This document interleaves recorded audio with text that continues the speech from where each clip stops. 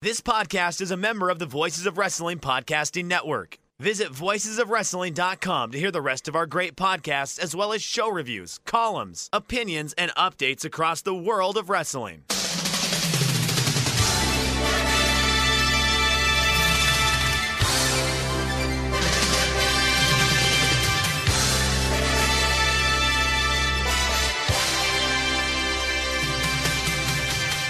Hello everybody and welcome to the Super J-Cast. I'm Joel Abraham, joined by Damon McDonald. Very excited to talk to you today, Damon. One of the biggest excitements for us coming up, we've got takeover tickets, haven't we? That is certainly exciting. That's always a fun time, right? And we did. That was a pain in the ass, though, Joel. I will say this. Getting those tickets it was a nightmare. Ticketmaster is the fucking worst, because here's what they do. So, Eric from the former Real Hero archive, of course, we're friends, and he wanted to go, and I would love for him to come with us and you to meet and all that fun stuff. So I was like, all right, cool. I'll get you a ticket. I'll get Joel a ticket, and then I'll get, obviously, myself a ticket. And the thing about it is that my wife gets she's a little bit antsy when it comes to that kind of stuff, because we are pretty notorious for buying tickets and then people bailing out, and then us getting stuck paying a bill. And she's like, I'm not fucking doing that anymore. So I always had to have people pay in advance, and then I'll get the ticket because I'm home. I work from home most days. So getting on, they won't. So we had 3, an odd number. So anywhere I went to go get tickets, they would come back with this pop-up that says, you're leaving a stray seat. You're leaving a stray seat. And they wouldn't let me buy the 3 tickets. It's not a fucking problem, is it, Damon? I want to see Johnny Gargano staring at his hands. I don't care if there's a spare seat. That's what I said. That's what I kept saying. Joel's going to be disappointed. And I'm on and why is he so violent? That's what I want you to say. These are the things that I wanted. But yet, Ticketmaster continually fucked us over. So finally, I was like, all right, forget it. I got to find 4 in a row. And the only place I could find 4 in a row was up in the upper level. And I'm like, now I'm like, all right, they're just taking the piss out of me at this point. I was like, fuck it. If this is going to be a mockery, we're going all in on the mockery. Last row, very top.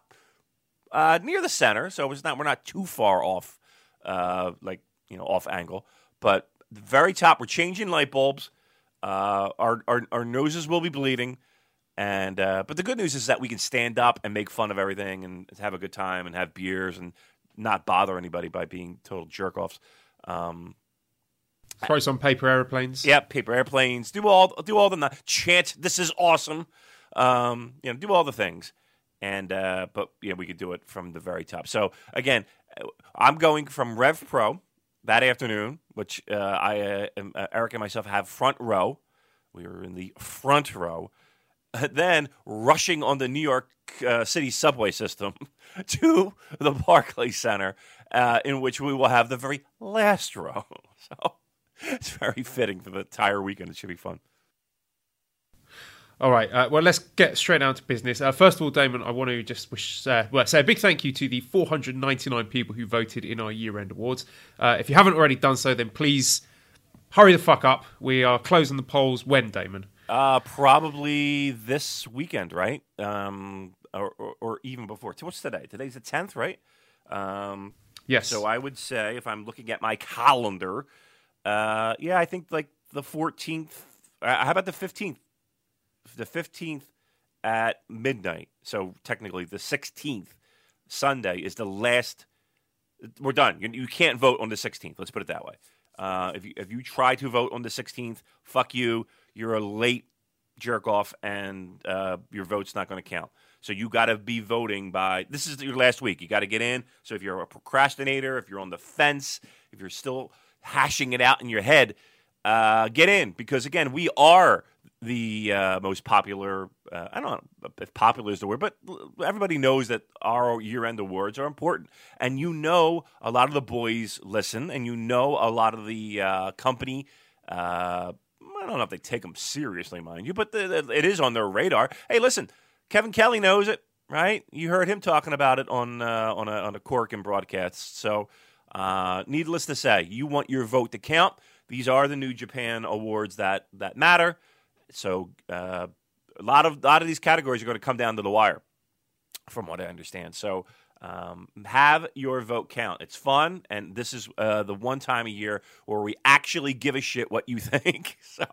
So put in a vote, make it count. All right, there's that. I'd also just like to give an apology and a shout out to Sean Sindelman, who helped create the voting forms for the past Puracast year-end awards. So, Sean, I voted in those, so your work is appreciated and not forgotten. Oh, thank you very much, Sean. Yeah, that's true. That's a name. I see. Here's the thing. Again, everybody knows this about me: is that I'm awful with names and remembering people and you know. I always like to keep people at a shoulder's length, so it's kind of hard to get close to me to remember your name. But all kidding aside, when you stop calling me Colin, so there's done that. So yeah, exactly. Yeah, baby steps. Right, exactly. Come on. But no, we appreciate everybody who's touched our lives when it comes to the podcasts that we do. So thank you very much. All right, where else are we going here, Joel? You're driving the ship, as we like to say. Let's start with serious business. A question from the Discord. Liam says, a member of the New Japan roster is killed in an unfortunate sporting accident outside of wrestling. Who dies and doing what sport? Because I know you've just woken up, Damon, so I wanted to get your creative juices flowing before we get stuck in. So my pick would be Yoshihashi, because he's a clumsy bastard, and he dies in a tragic curling accident. Curling? Wow. Curling, yeah. And I'll leave your imaginations to feeling how exactly that could happen. But, it's Yoshihashi. I'm sure he could find any way to come to an unfortunate demise. Nice. I like that. I'm gonna say, I'm thinking, so when I think of stuff like this and athletes, I just think of their recklessness and carelessness. And it always seems like it's on either by airplane. Right, they like these propeller planes that they like to fly and they think of their license and shit. Like, I would never do that. Never in a million years would I ever do that, because those are the planes that go down. Those little propeller things. Out of here! I'd never get on one of them things. I went to weight requirement. Actually, I might. The second thing are boats. They always fuck up on boats. They always get in boating accidents. So I would say it would be somebody who could afford a boat. So I would say, and somebody who probably likes the water. So I'm going to go with Jay White.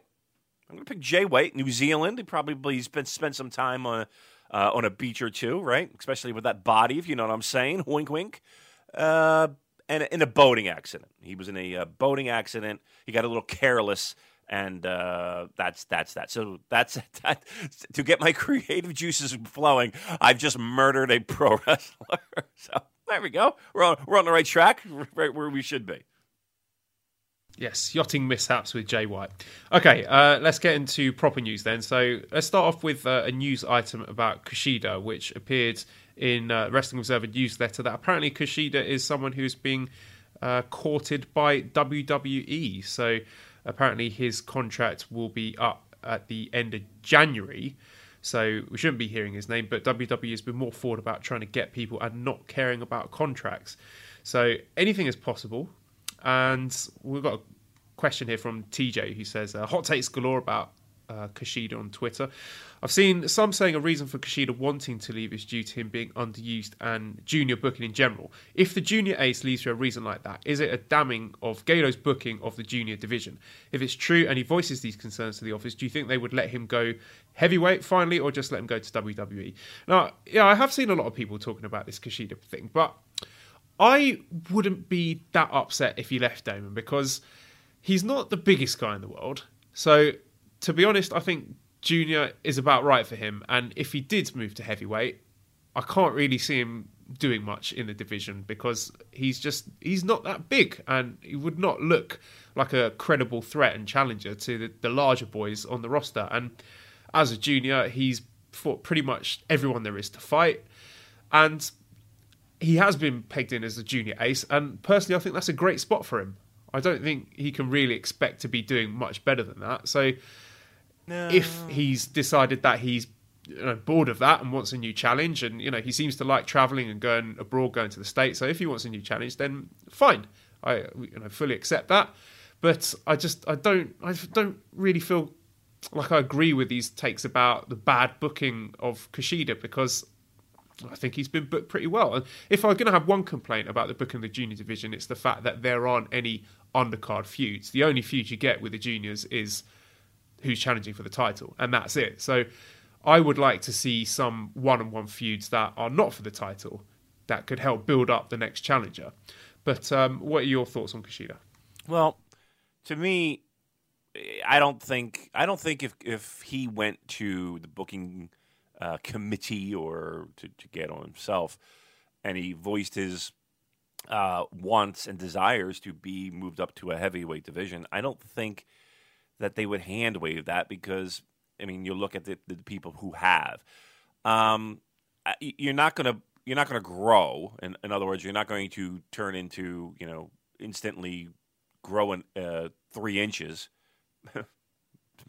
Hot thought, but and the only way to really to get larger is to put on weight.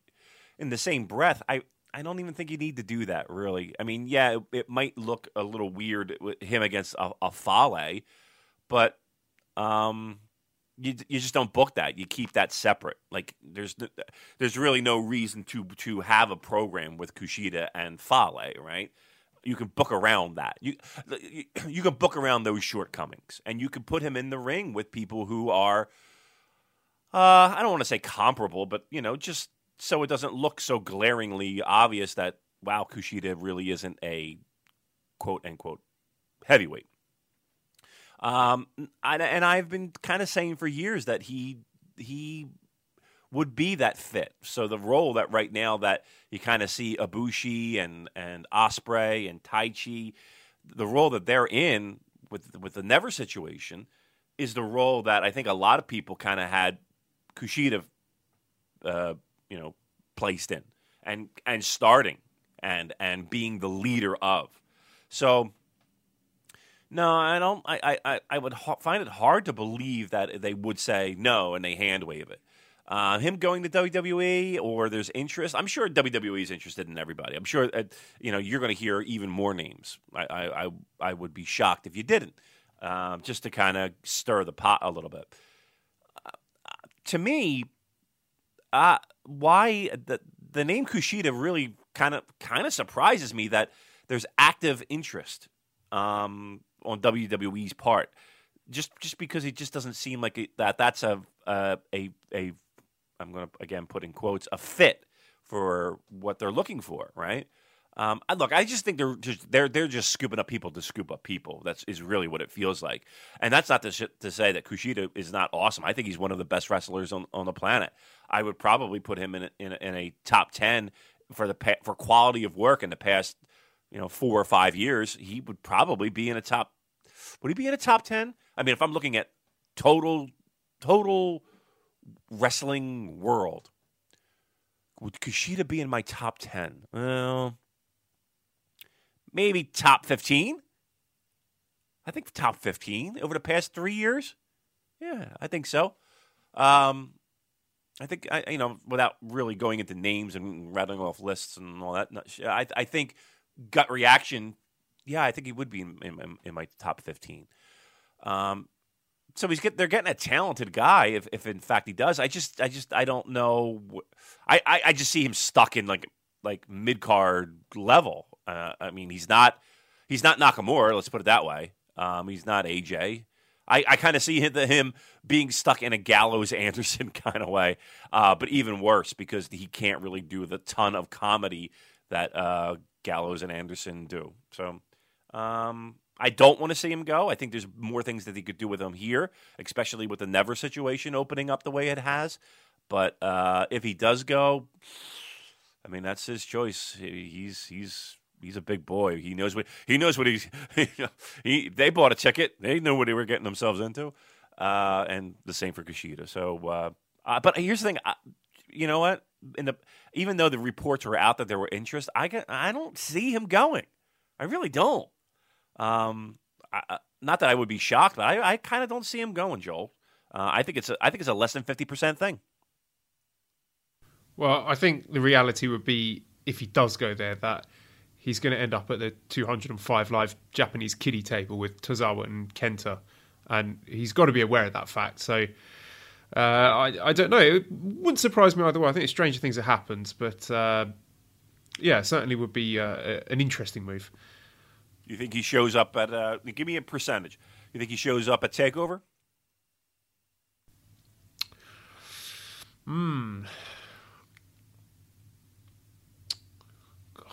That's the place he shows up. I'll tell you that. Yeah, it could be. I don't know. I'm sort of 50-50 on it at the moment. I can see the merits of both sides. Sorry to be so non-committal, but, right. But yeah, I mean, I think he's in a good spot at New Japan. I wouldn't leave if I were him, but sometimes it's a grass is greener situation. Look at Nakamura. He seems to love being in America and the surfing and all that stuff. So could be Kushida just wants to have a little taste of the action on the other side of the pond. Might be. Listen, he loves the Tim Hortons, right? He loves he loves a lot of the fast food that we provide. So yeah, maybe just wants to change of pace, and that'll provide it. So Joel's going 50%. That we'll hear. We'll see Kushida come out at TakeOver. I'm going 30%. I'll say 30%. Now, this is part of a wider trend with rumours of other Japan-based wrestlers like DDT's Konosuke Takeshita and Dragon Gate's Jake Lee being courted by WWE. And I was having this conversation with John Carroll, and they said you can sort of paint it by numbers, really. Step one, you sign lots of Japanese people, you start signing them now or next year. Then you let them start in NXT or NXT Europe, or you just stash them away in the Performance Center for a while, have them down as trainees. And then next step, by promotion, could be Noah. They've been reaching out to them. They had that deal with the was it Marufuji's anniversary show where he had the match with Hideo Itami, with Kenta. And then step 3, you end up with NXT Japan. So it definitely looks to be a possibility in the WWE playbook. And we had a question from Teague. He says, according to rumours, Japan is widely expected to be a target for an NXT territory, which includes a Performance Centre. With that said, how much of a fit is it in terms of culture, styles, to say nothing of training methods, are noticeably different? I try to sell myself Japan will be different from what's happening in the UK, but money talks. So, Damien, thoughts on the possibility of NXT Japan in the not too distant future? I think that's their end goal, right? I think that he being Hunter has publicly stated that's they want to set up these mini territories all over the world, and Japan would obviously be a target. So I think that's right around the corner. I think that is happening as we speak. Plans are being made for that. Whether that happens in 2019, I don't know, but yeah, I think it's a very safe bet to say that that's going to happen sooner than later. Here's what the allure is. Well, first, will it work is the question, right? So I always see people saying, well, WWE doesn't draw well. They don't have a huge fan base. They don't. Pro wrestling fans are smart, and they know a lot more than people give them credit for, in the sense of if you're going to Cork and Hall and you're going to go see, I don't know, and I'm just picking a random promotion out of my head. You're going to go see, I fucking don't know, Freedoms, right? Trust me, you are a dedicated pro wrestling fan, right? You know the WWE talent, and you know the independent talent in Japan. If you're a person who, again, maybe even attends a Noah show, or you're good pro wrestling fans. So I really, really feel like those type of fans, and even some casuals, would support a NXT Japan. I don't think it'll flop. I think it'll do well. It depends on how far they shoot, right? I mean, if they run a promotion and they're running similar buildings as, they're running, Shinjuku Face, and they're running, Korakuen, and they're running, what was the Third Ring, whatever it's called. Those type of places, they're going to do fine. They're going to do okay.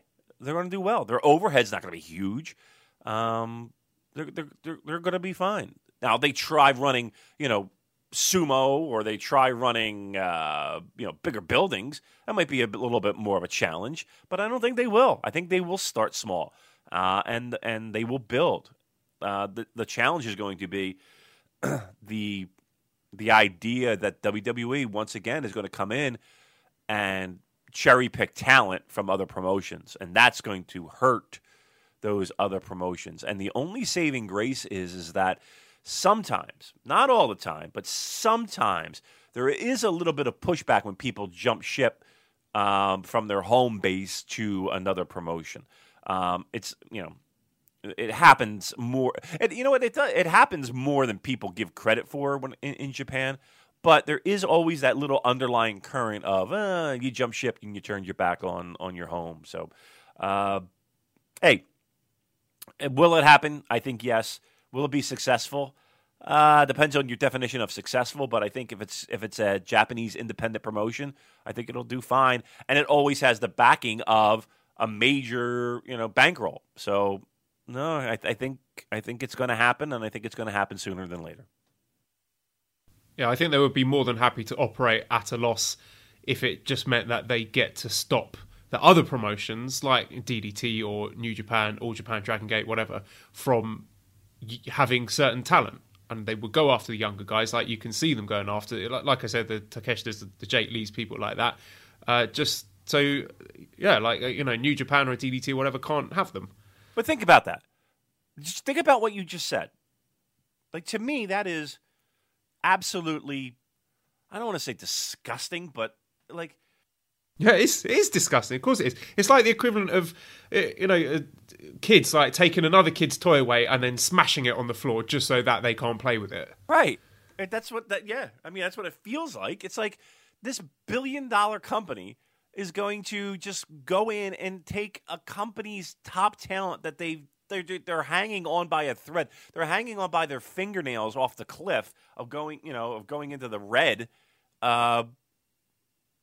Just because they can, just because they're going to. Here's another thing too that plays against the WWE's favor.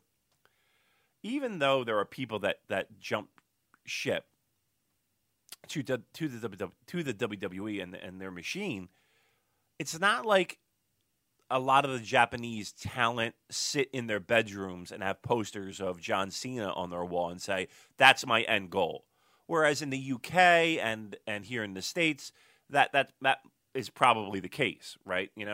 For the majority, I would say for 80-90% of the people, that's the end goal, right? To make it to the big leagues, as they say. So I don't know if that's as common in Japan as, say, Boston, Massachusetts. So there is that. But yeah, money talks and promises of fame and fortune talk. But yeah, that does. That, like when you said, yeah, WWE coming in and taking All Japan talent or Dragon Gate talent or Noah talent or just to have them, and they're not being used. They'll be used there, but it's just like what? Why? I don't understand why that is. It's what it is to me. It's we're not even going to take the talent. We're going to take the places where other people that we might be interested in 3 and 4 years down the road, we're going to take away those opportunities for people to work in other places so that they can't be a star anywhere else.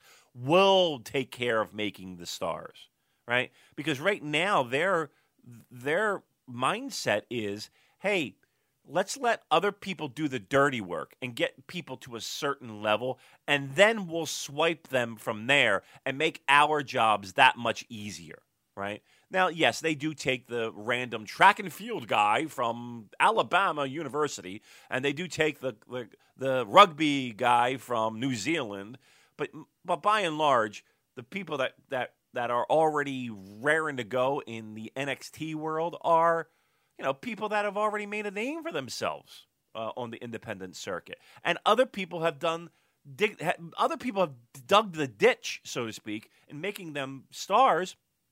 And they just, kind of plop them in a situation and have them, train them how to look at a fucking hard camera. That's what they're doing.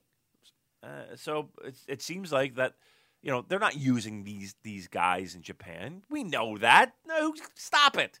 It's going to be, we're going to take away places where other people can work. That's the sad part about it, and that's the stuff that makes my stomach turn thinking of. Ugh. Well, actually, Damien, you don't need to worry about that at all, because I just read a tweet from Pete Dunne, and apparently everything's fine in the Indies, so just relax.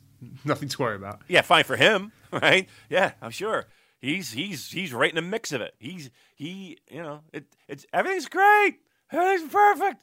Yeah, of course it is, pal. You're the one benefiting most from it if we're talking about a UK pro wrestler. So, yeah, everything's fine. All right. Okay. That's a good one. Okay, a bit of news just came in, and the MVPs, according to New Japan's fan awards vote. So, top 5. So, number 5 was Jay White. Number 4, Tetsuya Naito.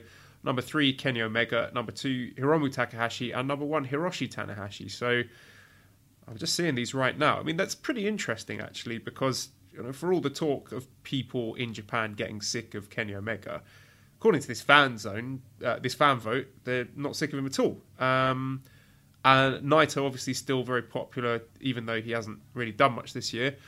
No Okada on this list. He hasn't even cracked the top 5. Wow. Anything surprise you about that list, Damon? That was the first one. That was the first thing I heard or didn't hear. 2, Hiromu is number 2. Yeah. Yes, that's correct. Wow. Okay. And again, we talk about it a lot on this show. How he had a spectacular beginning of the year. Can that hold up to everyone's entire year? Tanahashi number 1, Okada number 3. You said, or excuse me, Omega number 3. Yes. That's and I'm also quite surprised to see Jay White in number 5 as well. I didn't think he was that popular. I thought people hated him, actually, because you see him getting real heel heat, like people chanting the go home chant at him. But yeah, there seems to be quite a lot of people who are quite keen on him. MVP. So, but I'm reading MVP is not so much a popularity contest, but more of who we think is the most valuable performer, most valuable player. So the fans are saying Tanahashi is more important, more valuable than the champion, which is an interesting thought as well. So, I would think traditionally, and I don't have the list in front of me, and I'd be curious to see that the past winners, but Kenny being third is interesting, an interesting thing, and again, Okada not even being on the list is interesting as well. So, interesting fan vote there. I'll say interesting 4 more times. Okay, let's move on to the World Tag League Finals. I just want to give a quick shout out to Voices of Wrestling Young Lion writer Harley Duncan, who did a tremendous job. And I think he did all 16 of the shows, writing reviews for those. So wow. And he's survived. So congratulations, Harley. Now, I did a bit of homework on this and worked out that World Tag League ticket sales are, on average, up 23% from last year and up 32% from 2016. So obviously, Damon, there is some discontent over some aspects of the product, but the numbers don't lie. They don't spell disaster for Samoa Joe at Sacrifice, but they do suggest that the product is hotter than it has been in recent years. And we also had a question here from Joe Gagney, who says the consensus is that the Tag League was a big improvement over last year, despite having mostly the same roster and almost doubling the amount of tournament matches. To what do you attribute the improvement, and do you keep the single block format next year? Well, proof's in the pudding, right? People came out at a 20% higher clip. That's That's saying something. And I will say this, that I think that this year's tag league was better than last year's. I think so, and maybe even the year previous. Not to say that it was everything was a much watch, and we'll get into it a little bit deeper in a second. But I don't necessarily think it's about the tag league idea, right? I don't think people are clamoring to see, who's going to win tag league or the matches in my city. I think it's the brand. I think it's the people. I think it's the fact that New Japan has done a great job of marketing and making the people on their rosters seem stars and seem like people that people will want to buy tickets to go see. I don't think that it's the show per se. I think it is the show per se, and the people that are on the show, as opposed to, I can't wait to see, Yuji Nagata and Nakanishi against God. I don't think that's necessarily it. I think it's the whole brand. That was my favorite match, Damon. Was it really? Well, see, I knew. No, it wasn't really. I didn't watch it. No. Let me ask you: did you watch every match? No, I didn't. I watched the matches that people recommended to me. Good. Okay, so did I, and I don't think there's any surprise in that, right? And again, we don't have to get into it too deep because I know that we have a pattern we want to follow here on the show. But I will bring a question to you. At the end of the day, and I'm feeling this way about a lot of the tag situations. At the end of the day, do you feel... I'm trying to find the right word. I don't want to say ripped off. I don't think rip off is the word. But do you feel like some of this was a gigantic... again, maybe pump the brakes a little bit, Damon. Do you think this was somewhat of a waste of time, given that, one... The people involved in the finals really weren't in doubt. And two, the idea of a tag team kind of just strolling in, making a challenge, and then all of a sudden we're in a three-way situation. Does that kind of lessen the importance of all the things that they wanted you to be connected to and immersed in during the month of December? I'm glad you asked me that because we do have a few questions on that. So, do you want to deal with them now? Or Yeah. I mean, why not? Okay. All right, so Nicole, excellent work on our Discord channel. She asks, doesn't the booking of both the Junior Tag League and World Tag League prove Kenny right when he calls them small shows not worth his time? Why should we expect the champ to care, and why should we be expected to invest the time when the outcomes become meaningless time fillers till Wrestle Kingdom? Paul says, what are your thoughts on the tournaments now after the Young Bucks joining the tag title match at Wrestle Kingdom? They seem a bit pointless to me. Why can't they have just been given the 6-man title belts or just not have them at Wrestle Kingdom at all? Tony, anyone else resent the Bucks for dropping in and forcing a match nobody wants? So... yeah, a lot of people are expressing similar opinions, Damon. That is why I've read out all three questions, because obviously there's quite a lot of people echoing your sentiments. Now, for me, the Junior Tag League ending up as a three-way is slightly more forgivable because, one, when they did that match at the final, it was a banger, and so I expected it to be as good at Wrestle Kingdom, if not better.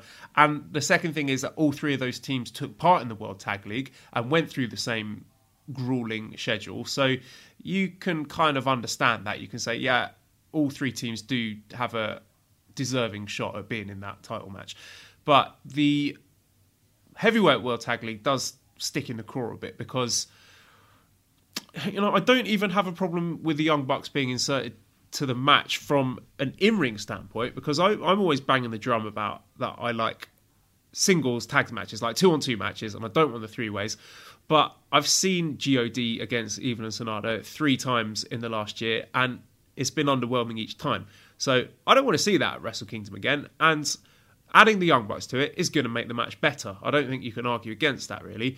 It's just the way that they arrived at that conclusion. I just wish they could have done it in some other way that didn't involve the Young Bucks just turning up and saying, hey, we want to go in the match as well. Because when you watch that show, there were absolute crickets when the Bucks came out. It was just deathly silent. That crowd could not give a shit about it. And friend of the show, Esteban, who was there live, said that he saw a lot of annoyed looks from people that were in attendance. Now, I like the Young Bucks. We've been praising them all year about how brilliant their matches have been, and this match is going to be better for them having in it.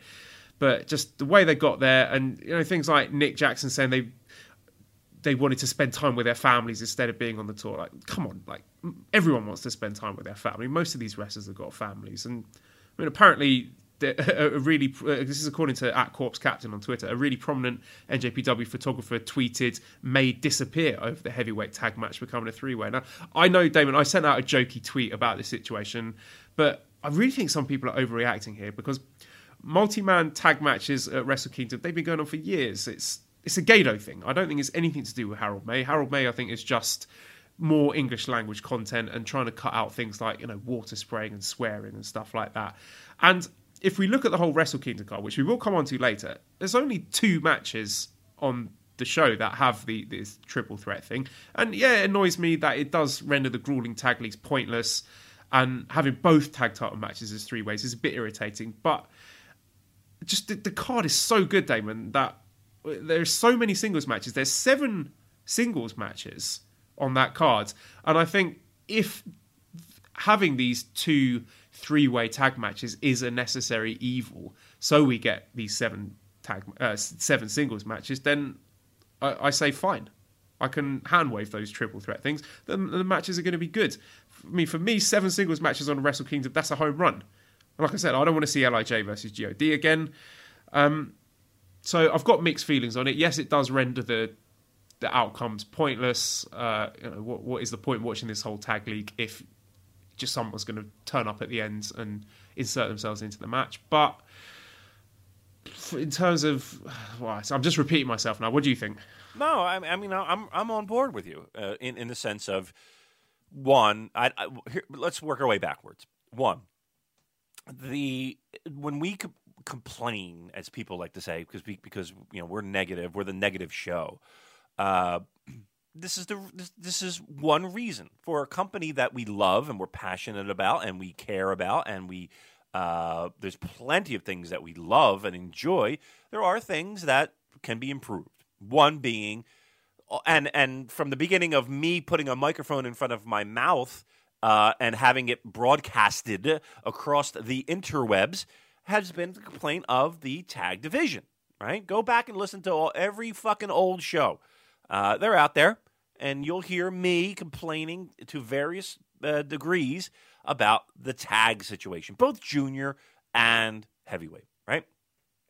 This just kind of adds to the narrative that the company does a really job when it comes to the tag titles, right? Our year-end awards, right, have almost always had a category in there, or a nominee, rather, when it comes to the most disappointing of the tag team situation. So this kind of adds fuel to that fire. The month of December, while you may have enjoyed a few matches here and there in a bubble, right, individually, there might have been a couple decent good matches. Taichi and Zack Sabre Jr., and even Nakanishi and Nagata having a moment or two, and Tenzan doing moonsault. Even though you have those moments, at the end of the day, it was kind of like, it was kind of for what? For who, for what? Nick Jackson tweeting out, was it Nick or Matt? I don't know. You tell me. Listen, people tweet dumb... Nick, okay. Well, people tweet dumb shit a lot, right? Every day somebody tweets something that they probably regret, and he deleted it from what I understand, and that was that, right? And he probably was like, "I was a fucking, I probably shouldn't have tweeted that," and he deleted it. So I'm not gonna kick a guy on a dumb tweet. That being said, yeah, there plenty of people that have families and would love to do the same thing that didn't. It's just the whole idea of them showing up and doing that, and it's not the Bucks' fault. It's not like the Bucks, look, they had the opportunity to do it, so they did it, right? And we knew they weren't going to be in tag league, and we know the comments that Kenny has said that these shows are pretty much meaningless, but they went out and proved that it was. Right? Just by doing what they do, even though it's the people who say they're meaningless and I'm not showing up. Well, that's the reason why they're meaningless and you shouldn't show up because of the thing that happened. All right. But that aside, would I be willing to take, we'll just say a meaningless December to get, what do you say, 8 singles matches on a Wrestle Kingdom show? 7. 7? Okay. Yeah, that's a nice number. That's a fun number. And on paper, as much as I've, been like, Wrestle Kingdom, blah, blah, blah, blah. Look, I am jealous as fuck right now because, truth be told, that lineup on paper looks great. Looks great. It's I can't say this has never happened before, but, December, beginning of December, you're kind of losing your steam, and you need a nice little rebound to get into the Wrestle Kingdom spirit, and it's here. And let's be truthful, it's probably since G1 that energy in a lot of people is finally kicking in, and we're feeling good, and everybody's kind of pumped up looking at that. I don't know anybody. And I don't know the full announcement. You saw it. I just woke up, so we'll go over that in a second. But the just what we know sounds really good, right? And I'm sure more matches were announced. But people, if you're going to Wrestle Kingdom, you're going to see I think you're going to see a really great show from the main event down. I think you're going to see a great show. And even as much as we complain about how they got there, those multi-man tag matches, they're going to be good. They're going to be good. We know it, right? Look at the people that are involved. How can they not? They're going to be good. And they're put in positions where they can be good, right? Look, again, GOD, one of the biggest complaints is we can't put them in singles matches. And in some way, if they're in a tag environment, we want to kind of protect them a little bit. I mean, they got talented people in that ring. So no, top to bottom so far, I like what I see from Wrestle Kingdom. And if that meant I had to sit through a less than important World Tag League, so be it. But knowing what you know now, people, right? Everybody's got a lot of people got their first World Tag League. Some people got their second under their belts. Please, come next year when we start, you hear it in our voices. Don't fucking complain about us complaining because you know the song and dance, right? You know it. So get up the street with that. Now you have your experience. You know what it is. So leave us alone with that. All right, let's get into it. Okay, so I just want to touch on my power rankings for the World Tag League now that it's over. And I think the biggest talking point I can extrapolate from that is Sanada, who picked up 8 wins compared to Evil's 2. So I think that's signalling a big 2019 for Colt Skull. I'll just throw it out there. I think he is going to win the New Japan Cup. What do you read into him picking up 8 wins during this tournament? Yeah, that's 8-2, you say? Yeah, that's right. And I thought Evil was going to be the one who was pushed, but Sanada picking up 8 pinfall/submissions, that's not for nothing, as you would say. Yeah, that is not for nothing. I'll tell you what, if you were an odds maker, if you had an illegal gambling racket out there, you might want to put some money on Sanada based off of that information. 8-2 is significant. I mean, let's put it this way. I think that they're odds-on favorite to either regain a title or be in the mix when it comes tag team. But, with that information that you have provided, Joel, I wouldn't be surprised if they don't win. and Sonata is geared up and warmed up for a New Japan Cup run. So interesting. It does make things a little bit more interesting there. That's for sure. Just again, 8-2. That's significant. You would think that would be a little bit more of an even playing field between Evil and Sonata, but 8-2 is that you can't ignore that. That does scream to me big things for Sonata in 2019.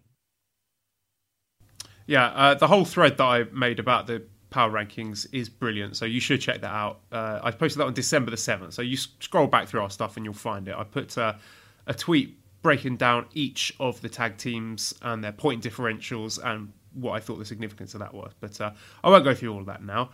Instead, let's touch on the World Tag League finals themselves. Again, we could just sort of skirt through this because undercard, there's not really much to say about most of it, but one match where I have a few things to say about was the fourth match, which was the six-man tag team match between Naito, Bushi, and Shingo against Chase Owens, Yujiro, and Hangman Page, because there was some good stuff here. I enjoyed Chase Owens saying, "I hate you," to Bushi, and Rocky Romero was really burying Bushi on commentary. So I heard an urban legend, apparently, that Kyle O'Reilly shot on Bushi once during a match. I don't know if that's true or not. And I just thought it was unfortunate that Chase Owens was squeezed out of the World Tag League. But I know you and I both commented on this separately, that the little stretch, the 3 minutes or so between Hangman Page and Shingo was awesome. And that was a match I never knew that I wanted until now. But now I'm desperate to see it. So I know I say it every week. I really hope that Hangman sticks around. There was also a massive pop from the crowd, which this was a crowd who sat on their hands for most of the show. But I think the biggest reaction of the night was when we got the No Limit showdown between Yujiro and Naito. And I know myself, Andrew Rich, and Chris Charlton all tweeted about that within seconds of each other. So any takeaways from that six-man? One of the more enjoyable matches on a show that I really enjoyed. Let's get that out of the way. I did enjoy this show. I think we had some pretty good stuff that you can sink your teeth into when it came to two singles matches, and even this match that could easily be considered on paper. You look at it and just be like, okay, it's a multi-man tag match that you could probably watch or not. It's not in the whole scheme of things. It didn't look like it was an important match, but I would say don't skip it. And again, just for that 3 or 4 minutes where Hangman Page makes this hot tag and it's him and Shingo in there, and man, I mean, he's going to get vote. Obviously, he's probably doing very well. I don't know how the voting's going, but I'm sure Hangman Page is right up there with most improved, and it's noticeable. That's the thing. It's like really out there that he has become a guy that you want to see, and imagine saying that 2 years ago, that he's a guy that you look forward to seeing. I think he's becoming a guy who has a presence and in ring. And again, it's a 3-minute sprint. He was able to do all his shit and get it all in, but I don't know. Just in a little bit that and again, Shingo being a world class guy in ring. Just the 2 or 3 minutes that they were in the ring together, boy, it seemed like they had a real nice chemistry. It seemed like they had a real nice connection. I'm begging. I don't know how you do it, because again, technically he's a junior, right, and Hangman's not, but we got to find a way. We got to find a way somehow, somewhere, to get these two guys in a ring together, because I think rarely would I say that on a completely just a random pairing that two guys have so much chemistry together and so much energy that I want to see it. And I know Kevin Kelly even was like, let's we need to see this. Well, yeah, we're in full agreement that a Hangman Page Shingo program would, but not even program, just give me one match would be. I would, as they say, I would buy a ticket anywhere to see that. Some other stuff that I noted down here from watching this undercard was Togi Makabe saving his former GBH and most violent players partner, Toru Yano, during one of those matches. And then we had this tag match where we had 8-man tag, Marty Scurll, Nick Jackson, Matt Jackson, Kenny Omega defeating Ryusuke Taguchi, David Finlay, Juice Robinson and Hiroshi Tanahashi. And I said before, there was just absolute silence for the Elite. That crowd really wasn't into them at all. It was a bad crowd overall, so I don't know how much you can extrapolate from that, but it did stand out to me how quiet they were. And again, I'm really excited for Wrestle Kingdom, and I think it's an amazing card. But here we got the first interaction between Kenny Omega and Hiroshi Tanahashi for weeks and weeks and weeks, and they did a silly comedy match. And it was fun. There were some funny spots in there, but is it just me, or surely we want to be seeing a bit more from Kenny Omega and Hiroshi Tanahashi trying to build up the main event of the biggest show of the year rather than silly comedy spots? Yeah, I was saying the same thing to myself, Joel. And I know that people, you're just picking on Kenny, and okay. I mean, the proof is in the pudding. We do have tons of Road to shows, Road to the Dome shows, and I know that we will have plenty of opportunity for interaction. But yeah, this is the first time in months that you're really kind of having an in-ring moment between the two, and yeah, it was by and large it was comedy spotlight, and it kind of you scratch your head, and you saw the T-shirt, right? You saw T-shirt Kenny in full effect, and yeah, I mean, I don't know. I don't know how people don't see that and don't get annoyed by that. I don't know. But hey, to each their own. To me, I would think that it would be an opportunity to help get people excited for the main event of Wrestle Kingdom. But it doesn't look like that was going to be the case from the minute they walked into the ring. But another thing I wanted to bring up just real quick, just to backpedal a little bit. You mentioned a few instances, Makabe and Yano and Yujiro and Naito, and again, not to bang on another company, but boy, you that would be completely ignored and hand waved and not even one of the main reasons why I love this company the way that I do is because they recognize their history and they understand their history, and they treat their fans as knowing their history, and they respect that. And again, those two little nuggets of history being played out here in 2018. Let's put it this way. I appreciated it, and I think a lot of the people did too. And even the new people, when they learned that, there's a history between Yujiro and Naito. There's a history between Makabe and Yano. And I think they learned to appreciate and learn to appreciate this company even more, just for, again, two things that could, they're usually not, but, you're almost conditioned in other places where that's a throwaway thing. Nope. What that was that scratched an itch for people who, again, long-term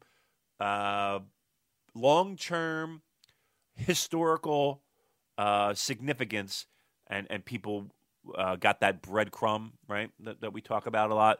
People saw that kind of play out here on this show, so I didn't want that to go unnoticed and unrecognized. Right, so the seventh match we had on this card was a number one contenders match for the Never Openweight Championship, with Will Ospreay defeating Taichi in 17 minutes with a Stormbreaker. I thought this was a terrific match, Damon. We had a few questions. Kevin P says, Joel, you got to be honest with us. Did it feel like a gun to the head having your Lord and Saviour take on a fellow crumpet eater, or were you chip butty down with excitement? Tyler, can we make Ibushi Ospreay a cartwheel death match? And I really love this match. And even though Taichi lost, and I think everyone was rooting for Andrew Rich's The Path, so we would end up with that Ospreay versus Ibushi match at Wrestle Kingdom, and we've got it now. But let's talk about Ospreay against Taichi, because we haven't seen Ospreay for a while, and we were wondering, is he fully fit? And a lot of people still have question marks about Taichi's in-ring ability, but I thought both these guys delivered in a big, big way. And I'm almost sorry that we didn't know about this beforehand, so we could have made a little cartwheel death match over this one. But in any case, we did have a brilliant match, and I thought the commentary was great as well. I was really impressed with Excalibur. I thought he was outstanding, particularly during this match, because he was laying out all the different story beats about Ospreay's ribs and the injury and how it worked into the match and all things like that. And it was just a really nice little taster of heavyweight Ospreay. So what are your thoughts on this match, Damon? Are you as high on it as I was? Yeah, I thought it was really good. I would have lost. I would have been tumbling in my front yard if we did do this. But here's the thing: I would never do that because Will Ospreay is great, and he can make that happen. But I do have to give credit to Taichi too, because it takes two to tango. With that being said, Will Ospreay did an outstanding job in this match. I thought, again, one of the great internet dipshit themes that you see a lot is Will Ospreay can't sell. Okay. Really? Maybe 3 years ago, you could make that claim, but I had no problem with his selling here. In fact, I thought it was spot on. And I thought the match was very good. I like the idea of Will, having that rib or cartilage or whatever the muscle issue throughout the entire match. It was constantly worked on and constantly beaten on, and Will, I thought, did a great job of selling it. Yes, there were moments where he would spring up and hit a crazy flippity-do move, but again, a lot of times it didn't work, and the reason being the ribs. So this is one of the better Taichi matches, and again, you're in there with Will Ospreay, so it's a little difficult to have a shit match. But yeah, I think this delivered, and the Andrew Rich storyline that we were all kind of fingers crossed. How can we make this work? It worked. It's working. And so this was a good start when it came to the last three matches. I was very happy. I at the time I was like, is this 4? And I went, yeah, I think this is at least a 4-star match. I really enjoyed it a lot. Yeah, I thought they had terrific chemistry, and I'm glad that you are giving Taichi the plaudits he deserves here, because he hung with him every step of the way. And I think, in a way, Taichi's style helped to tone down some of Ospreay's more extravagant tendencies somewhat, because Taichi does like to slow the match down and work on a body part. So I think it was really good. So it just played off each other brilliantly with the rib injury and everything. And sometimes I rag on Will for the overselling and the screaming. I've had a rib injury in recent months and it fucking hurts. So I would forgive Ospreay the screaming here. I've got a question from Jazz. Am I right in thinking that Will Ospreay should still be heavily in contention for Wrestler of the Year, even though he was out with injury for a while? Definitely. Absolutely. He's got to be in that conversation in the top 3. If we're talking most outstanding, sort of in-ring, bell-to-bell, he has got to be right up there, and I'm sure a lot of people are going to have him at number 1, just by not just New Japan, but the sheer number of excellent matches he's had with different kinds of wrestlers, different types of matches all over the world, in big places, small places, like that Robbie Eagles match from PWA that we were talking about a few weeks ago. It's in Australia. It's not the biggest crowd in the world. There's not that many people watching it, but he goes out there and he has an incredible match and helps Robbie Eagles get over as a star. Just because that's what Will Ospreay does. He just does not phone it in. He gives you everything each and every time. So for me, it's really hard to pick top 3 most outstanding, because you've got to have people like Zack Sabre Jr. in there. Walter's had an incredible year. Even Ibushi has had some terrific matches. So to me, Ospreay has got to be in that conversation, and definitely top 3. Yeah, if you're talking about an award where you're taking the entire body of work into consideration, right? So for our awards, we try to make it just within a New Japan ring. Even then, I think there's absolutely consideration, right? But then if you take the work outside the ring, not outside the ring, outside a New Japan ring, and going into other promotions, just like you mentioned, wherever he goes, he's putting on a match that people talk about and people will recommend to other people, and rarely would you get hey, how was that Will Ospreay match? That's skippable. You don't hear that, right? And especially this year. So no, to answer the question, yeah, he absolutely should be in consideration.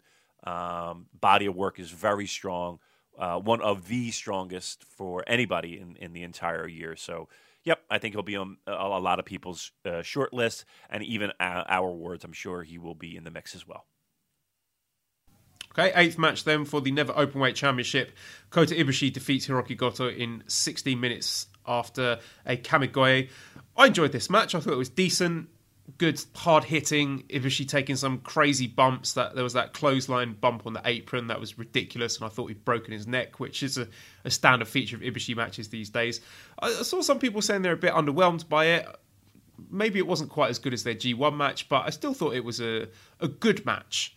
It was a good match, and I don't know, maybe I was just more excited about the fact that Ibushi won because I knew we'd be getting Ibushi against Ospreay in a singles match, because I know I've been worried in the build-up to this that we were going to end up with a four-way with Goto and Taichi, but we didn't get that, and Ibushi is a winner. Ibushi is our new Never Openweight champion.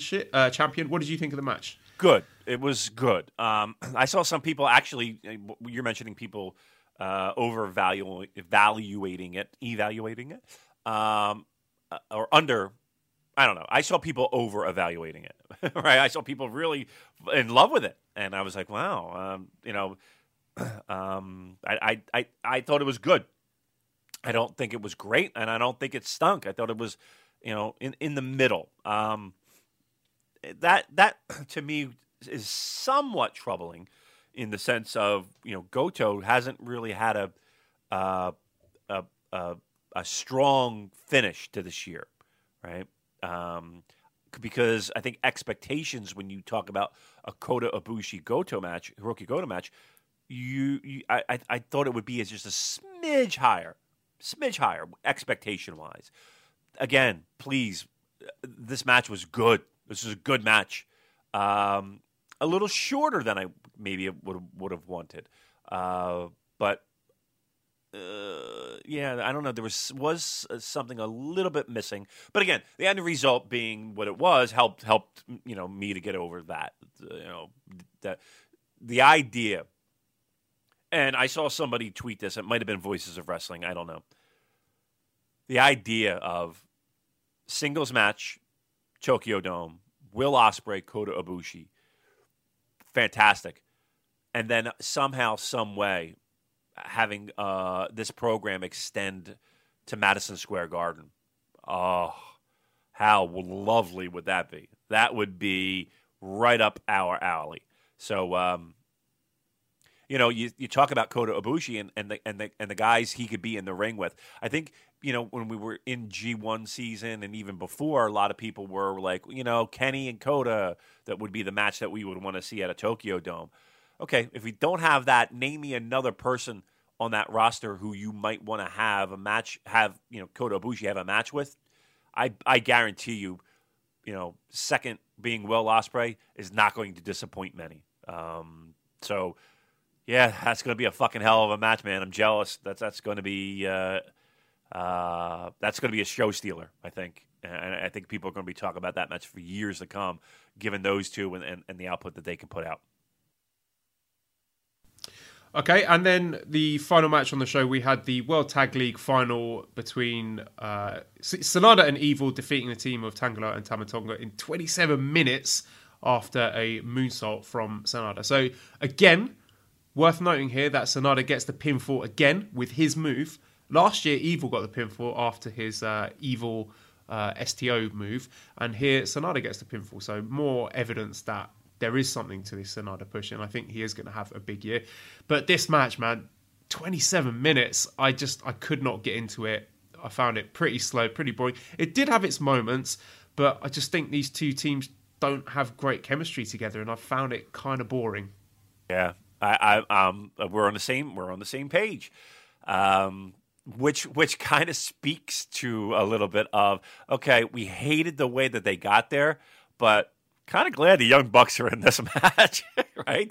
They could add a little. That's it. That's why I don't have the. Yeah, that's why I don't have the energy to totally bury the booking for undermining the tag league, because I don't want to see this match again, Damon. So, yeah, I give it a thumbs up in terms of Young Bucks going in there and making it better, because it wasn't great, was it?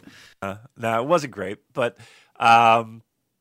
yeah, you kind of hope when it comes to the tag finals. Usually they're pretty good matches. I mean, I just remember Makabe and Honma being kind of okay, throughout an entire tournament, and then come to the finals, those matches being pretty decent. Again, this was a decent match. Again, it's not bad. There's nothing that we're poo-pooing it. It's just okay. It just felt like it. Here's the conclusion to a story that we already kind of feel like we know is going to happen. I wish there was a better way we could have gotten here, and again, I don't blame the participants in the ring.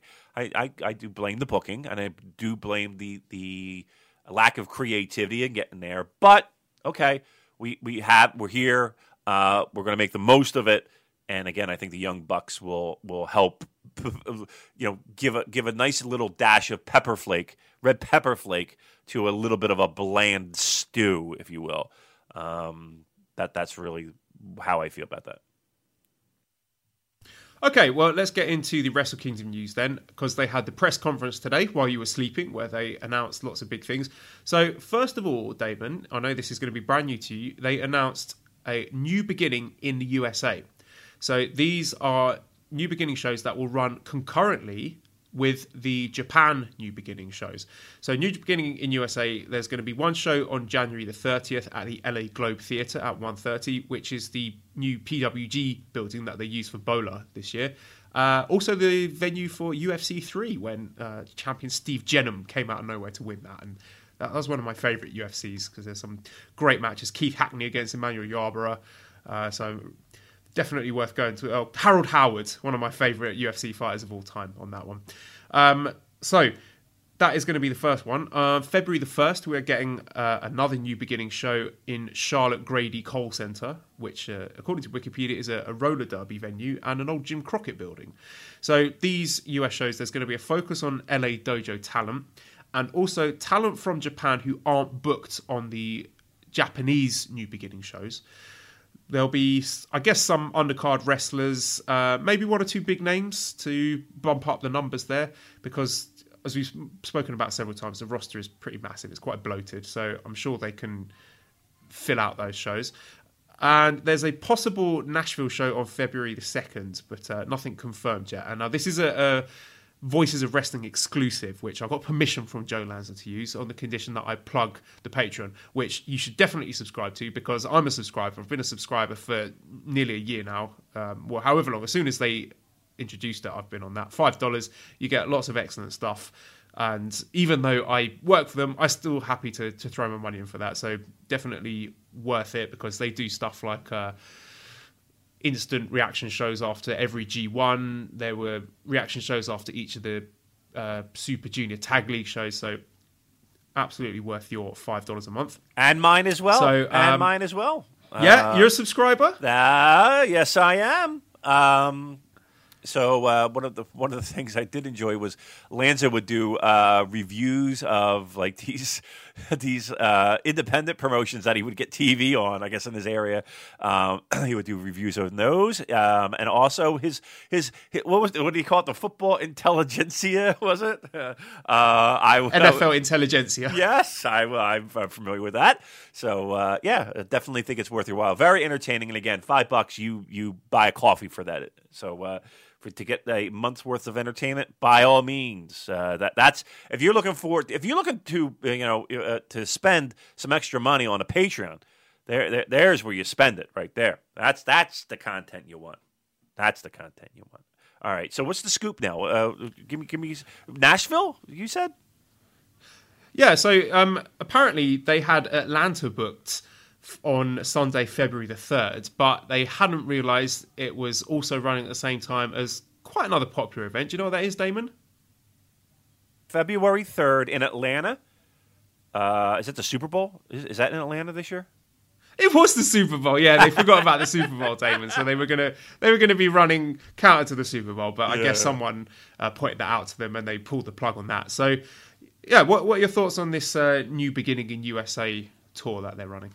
Good. Look, so, the previous Anaheim shows that just occurred that we really didn't spend a lot of time talking about, the shows did pretty well, from a crowd perspective, and I actually wound up knowing people that went, so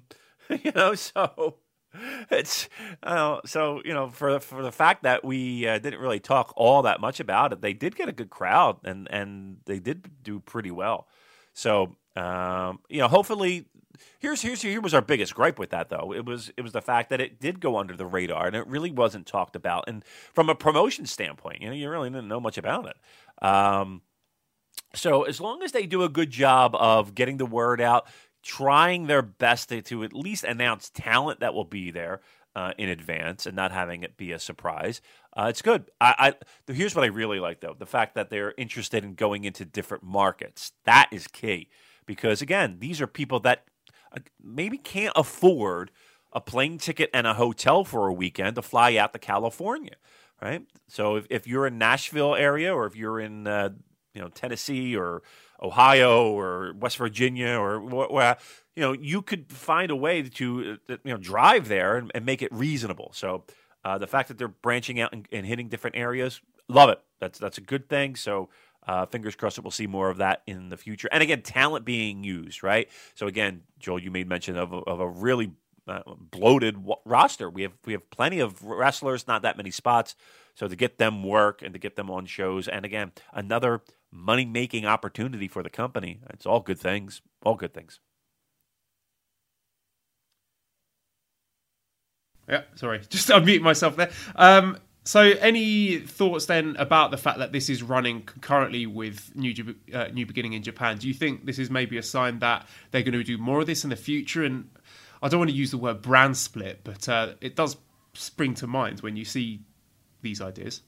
Wasn't that originally years ago, when we were in the beginning of the North American conquest, if you will, the idea was to kind of have that West Coast be almost like a territory, right? And just using people that aren't being used in Japan. So yeah, I think this is a good thing. I wouldn't necessarily say it's a brand split. It's an opportunity for younger talent to get work, and it's an opportunity for guys who are, somewhat lost in the mix to kind of, do something different, work with different people, young talent to get to wrestle in the States, which I think is a check box for a lot of the younger guys. So no, I can't think of one thing where it would be a bad thing for New Japan to do this and to do this throughout the year. Okay, and other announcements were for 2 Road to Tokyo Dome shows. One is on Friday, December 14th, and the next one is on Saturday, December the 15th. So from the December the 14th, the Friday show, a few of the notable things. One, we have Shingo Takagi's first ever singles match in New Japan against Shota Umino. And also, we have on the Saturday show the Teraraki Kanemitsu comeback match. So we got a tag team match between Ren Narita and Kanemitsu against Shota Umino and Ayato Yoshida. And there was a comment on Twitter from one Cody Hall saying about Kanemitsu, dude just chilled in the dojo and got paid for 2 years. Crazy. Now, of course, the story here is that Kanemitsu had complications after surgery following a cervical spine injury. But Cody Hall, bit sour grapes there. Yeah, I'll bet. Yeah. Well, listen, he's sitting in, the undercards on Noah shows. Well, I will say this, though. For all his, poor choices of words on Twitter, you go back and, he took that bump, what was it, a moonsault, right? He was on the floor. And he took that, and he was there to catch, I forget who it was. Was it Ibushi that did the moonsault? I forget exactly who it was, but I just remember him getting hurt, and that was the last you saw of him. So yeah, I mean, listen, that tweet was sour grapes, but I think it's kind of odd that the company and again, I don't know what happened in the background, right? Where, why, how, but yeah, it seemed like the injury happened, and that's the last you saw of Cody Hall. So yeah, I not that I'm siding with any one side, but I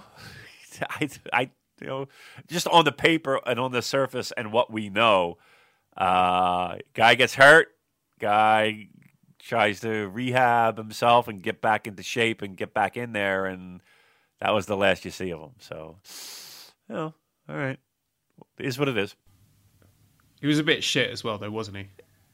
He was not good. No, he was not good. I mean, that might have something to do with it as well. They didn't see the upside in him, and and I will say this: the limited amount that I've seen him post New Japan in Noah. I mean, it's not like he's lighting the world on fire there either. So my Noah people would be able to chime in on that and give me reports on Cody. But let's put it this way again: that's nobody's tweeting me and nobody's texting me any information saying I got to go out of my way to watch a Cody Hall match. Okay, so back to the Friday show. We have a singles match between Kazuchika Okada and Gedo, which is going to be very, very interesting. That is actually very interesting. I'm sure we'll see some Jay White interference and nonsense and shit like that, but that's historic, I would think, right? I mean, that's a big deal. That's not a hand wave. That's something that people will definitely want to watch and tune in for. So, okay, I'm in for that. Nice, good. The main event of the Friday show, again, we have the reunion of the most violent players because we've got the team of Toru Yano, Togi Makabe, Ospreay and Tanahashi against Chase Owens, Yujiro, Kota Ibushi and Kenny Omega. So I wonder if there's something to that, if they're going to be getting together long term, because there does seem to be a bit of a blurring between the Sekigun guys and the Chaos guys. But I know you have absolutely zero interest in the faction, so I will move swiftly on there. Back to the Saturday show. So, yeah, we got the Kanamitsu comeback match as the opener. And other stuff that is notable on that is mainly the main event, which is a very, very tasty one indeed. So this is going to be the final New Japan match of 2018. And that's Will Ospreay and Hiroshi Tanahashi against the Golden Lovers, Kota Ibushi and Kenny Omega. Ooh. Which I'm very much looking forward to in a packed Korakuen Hall. Yes, and what happens at the end of every match at Korakuen Hall before the Dome show, the last you get to see the snow. You get to see the snowfall. I look forward to that every year. They how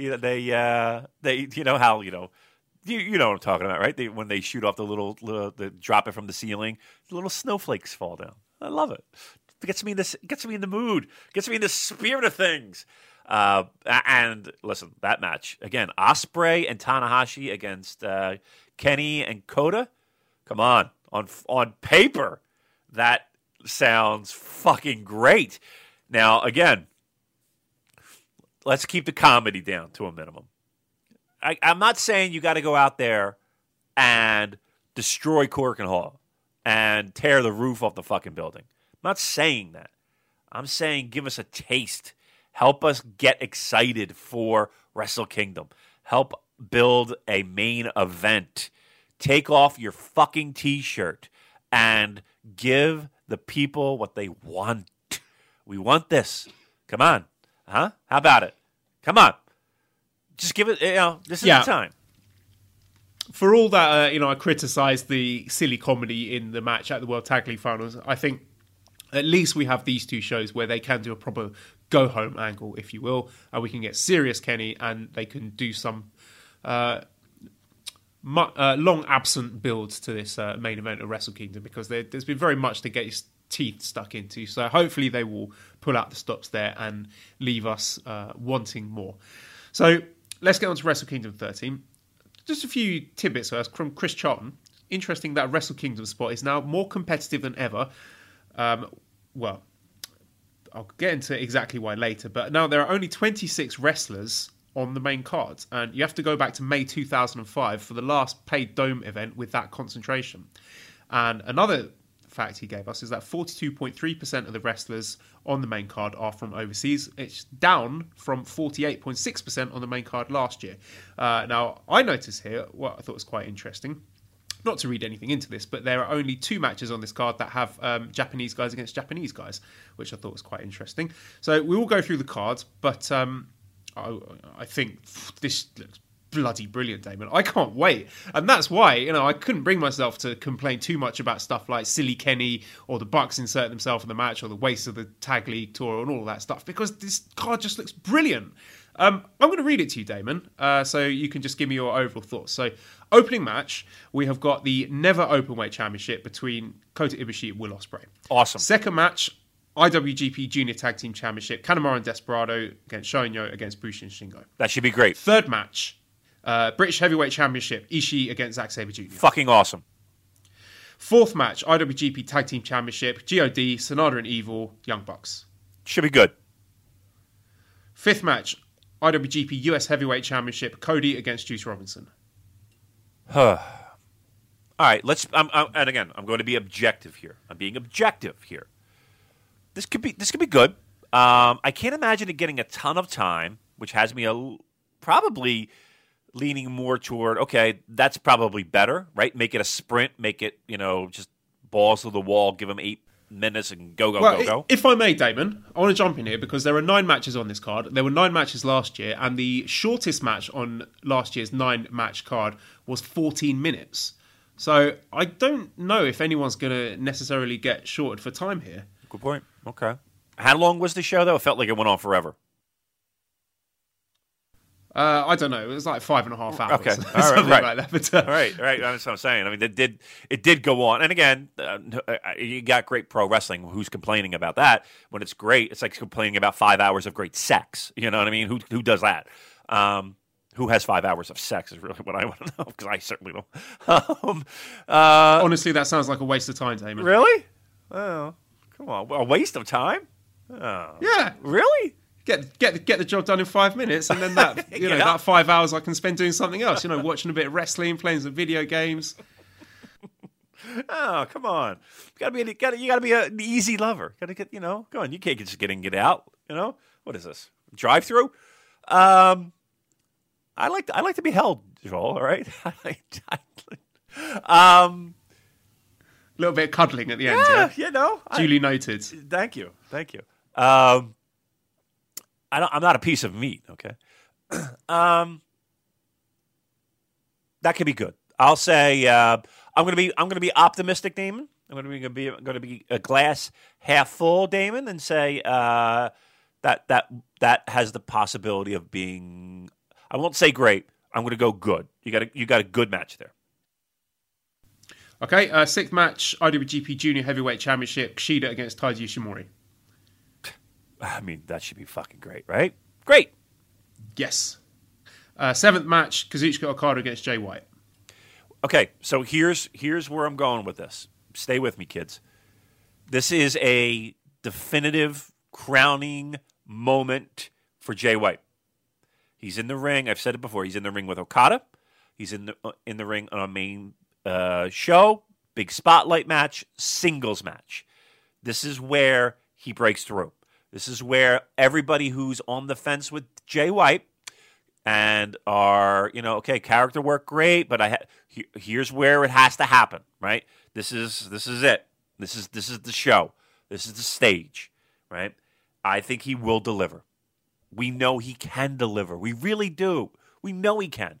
And now here it is. So when he has this breakthrough match, which I'm going to go on the record and say will be great.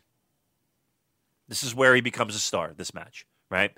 I'm not saying this is a torch passer, right? This is not Gretzky to Lemieux. This is not, how about, don't help me. How about Wayne Rooney to, I don't even know who the fuck, Massive, right? You know him, right? Yeah. Right. That nailed it. Yep. That torch passing. Right. That's what we're talking about here. Right. I really, truly believe that in my heart that this is going to be the match that makes Jay White a true, legitimate star on the scene of pro wrestling. Mark my words.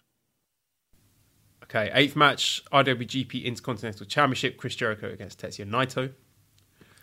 Well, I think I'm going to say great, and I say that with a slight hesitation, only because it's Chris Jericho, and I say that knowing full well that, let's be truthful, Chris Jericho has delivered, right? Each and every time he's been asked to, right? Omega match, that was pretty great. Naito Evil match, that was good. That was good. Naito match, it was good. So he's got at the very least good in you. He's got good. Big stage, Naito, I think everybody's pumped up. I think everybody's expecting a title change. I think that could be a nice moment, and I'm going to give him the benefit of the doubt. Again, positive. We are a positive podcast. I'm going to go great, but I will say this: Naito's got to win that title for it to be great. And I hate to be that guy that's like, oh, booking decisions make it a match greater. You're going to hear an absolute deflatedness come, that match if he doesn't win that title. That's got to be a title change at this point for Naito.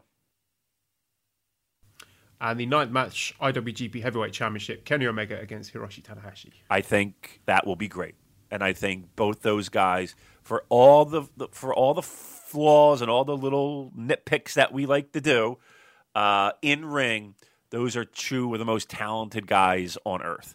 And again, big stage. Kenny's never disappointed on a big stage. Now, again, we can go back to his junior heavyweight days at the Dome, where it's just like, oh, okay.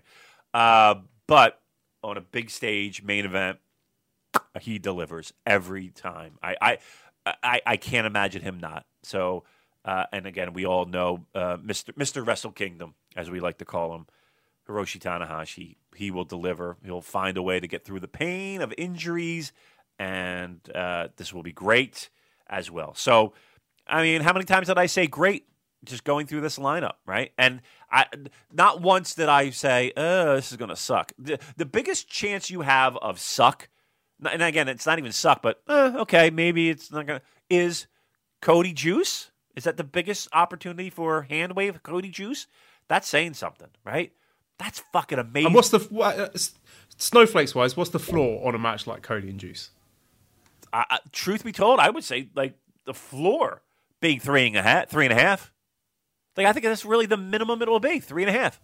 Right. And if you're looking at 3.5 stars as the worst match on your Wrestle Kingdom card, then you've got a pretty fucking good card, I would say. Because, Damon, I can't fucking wait for this show. This looks amazing. There's no filler on that. We got 9 matches on that card, and they all look like they're going to be great. Even the multi-tag matches, the people in them, I can guarantee that they're going to deliver, and I'm going to enjoy them. And 7 singles matches, I'm absolutely thrilled. I was convinced we were going to be getting some 4-ways or some triple threats, and they didn't do it. So all the people who are complaining, too many multi-man matches, they can get fucked, because honestly, this card looks terrific. Yeah, it really does. I mean, again, how we got there for those multi-man tag matches, we could do without, but okay, we're there, whatever. We're past it. Fuck it. That show is it is tight. Again, singles matches do not fall off of trees, right? And when you get them, it's a treat. It's a special, and you got 8. You got every title on the line. That's going to be a special night. That's going to be a great night. Listen, just talking about it, I'm pumped. There's no. You're right. There is no filler. I will say this though. There's a lot of talent that's kind of out there, right? I know we still have the never 6-man titles to defend, Joel. Those are very important titles in New Japan right now. And again, you would assume there's some big names out there that are out of the mix. Suzuki, Goto,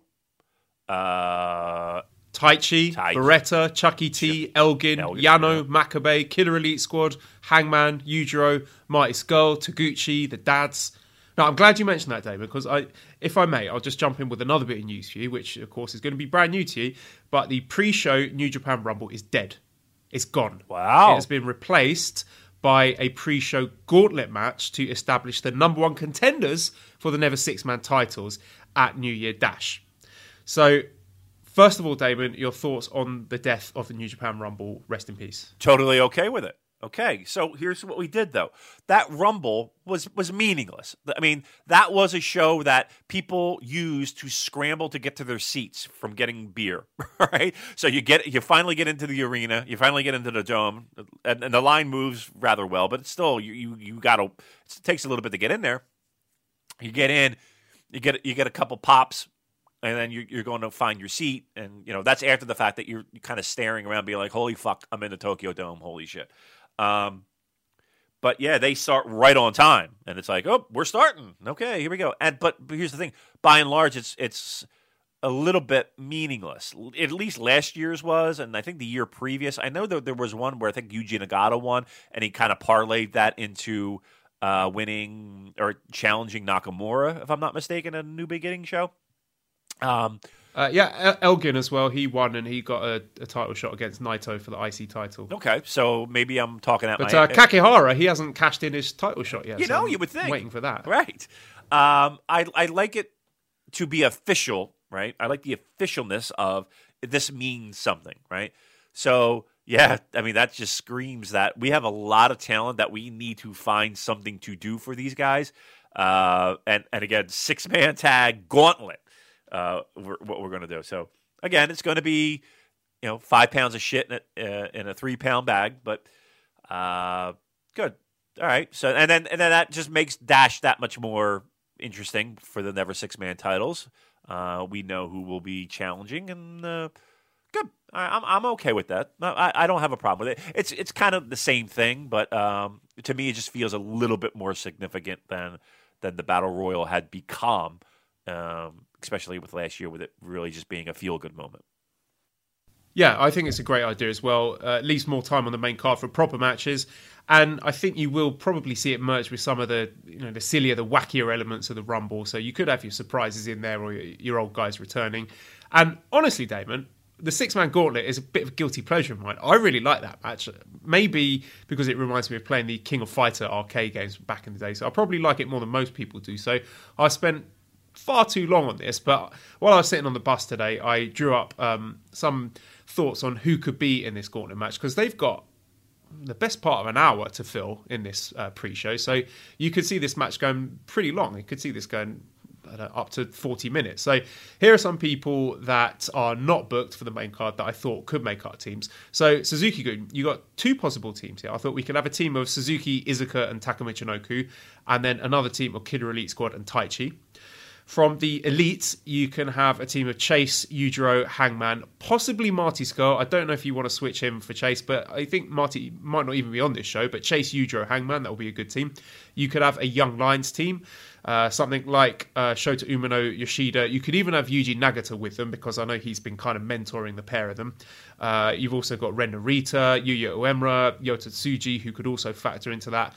You can have a Chaos team, which could look something like Best Friends and Goto. You could have Rocky Romero in there, maybe switching one of them out. You could even have a returning Yoshihashi being part of that team. We can have a Taguchi Japan team, where we have Taguchi, Finlay, and maybe Michael Elgin or Jeff Cobb.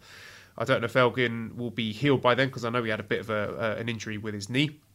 We can have a GBH team. We can have Honma, Makabe, and Yano, or possibly switch up for Hinare. We could have a Bullet Club team, or we've got Gedo, Jado, Bad Luck Fale. You could fly in Robbie Eagles. We could have Hikuleo returning from injury. We could even have King Haku making an appearance on that team. Leftover people, we've got Tiger Mask, Jushin Thunder Liger, Hinare. Again, I'll just put those together because I have them left over. You got the dads, Kojima, Tenzan, Nakanishi. I put Nagata in the team with Umino and Yoshida, but you could have Nagata figuring into that team. And then you could have a team of surprises. You guys like Scott Norton's, your Cheeseburgers, Gino Gambino, our favourite hero Saito. So I could just be the only person, David, but I'm kind of looking forward to this. I think it'll be a lot of fun. Yeah, you know what? Look, my favorite part of that is, kind of guesstimating who's going to be the team that gets the paycheck, who gets paid for the least amount of work, right? So what team gets eliminated the quickest? Right? That's always fun. And then again, which team has to put in the work, right? It has to go the longest, and if they win. So, yeah, I mean, the idea of new, fresh teams coming in, and it does help the people with the short attention span to get into something like this. So, yeah, listen, I don't have a problem with it. There are guys that are in that mix that I somewhat feel sorry for. Suzuki, Goto. Those Fale, those are kind of three guys that stand out to me of being pretty big names in the company, and then that have really worked hard throughout the entire year. They're kind of stuck in this mix. Trent Beretta once again in a gauntlet match. Again, being hurt that didn't help it, but still, regardless. But yeah, it should be good. I like it. Look, top to bottom, Wrestle Kingdom's going to fucking rule this year. It really is. That show, top to bottom, as much as we can nitpick. I'm flat out. I can't be more excited. Now, again, let's get into high gear here. And again, everybody on this show, we know who we're dancing with come January 4th. Let's start get it rocking and rolling, and get the juices flowing, and get people excited for your matches and your feuds and all that stuff. And I think with these Road 2 shows, that's going to be a key. Yeah, I can't wait. I'm absolutely thrilled. I think they've nailed it, the way that they've artfully dealt with the problem of the people who are not on the cards and shifting them all to the pre-show.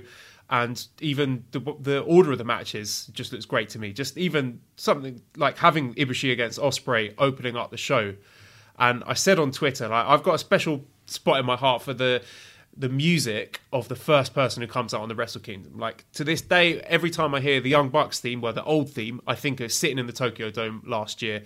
And when their music played, you get chills running down your spine because you're like, yes, this is it. Wrestle Kingdom is about to start.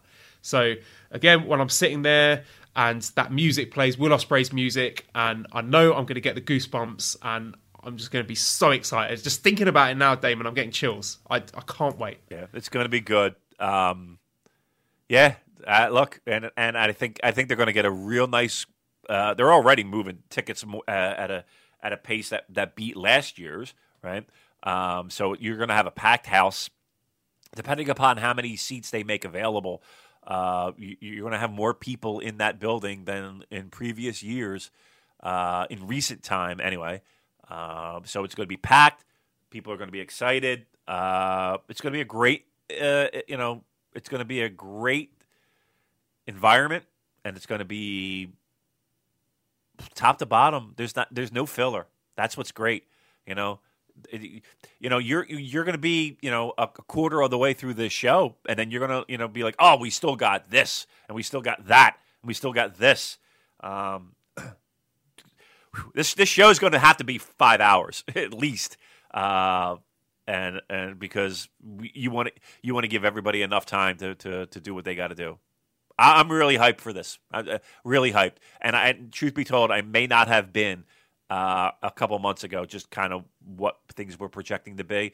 Things turned around very quickly with the idea of Zack and Ishii and Ibushi and Ospreay and everything else that we already know. So nope, thumbs up so far. Let's see if we can deliver. Yeah, speaking of that Ibushi Ospreay match, TJ from the Discord said Ibushi versus Ospreay, loser has to read a book. What does that mean? I don't understand that. What does that mean? I think he's suggesting that Ibushi and Will Ospreay are not the most well-read of individuals. Let's put it like that. Who knows? I don't know that. Why would he say that? All right, that's mean. That's mean-spirited, and I can't approve that. Well, I laughed, so I say it's okay. right.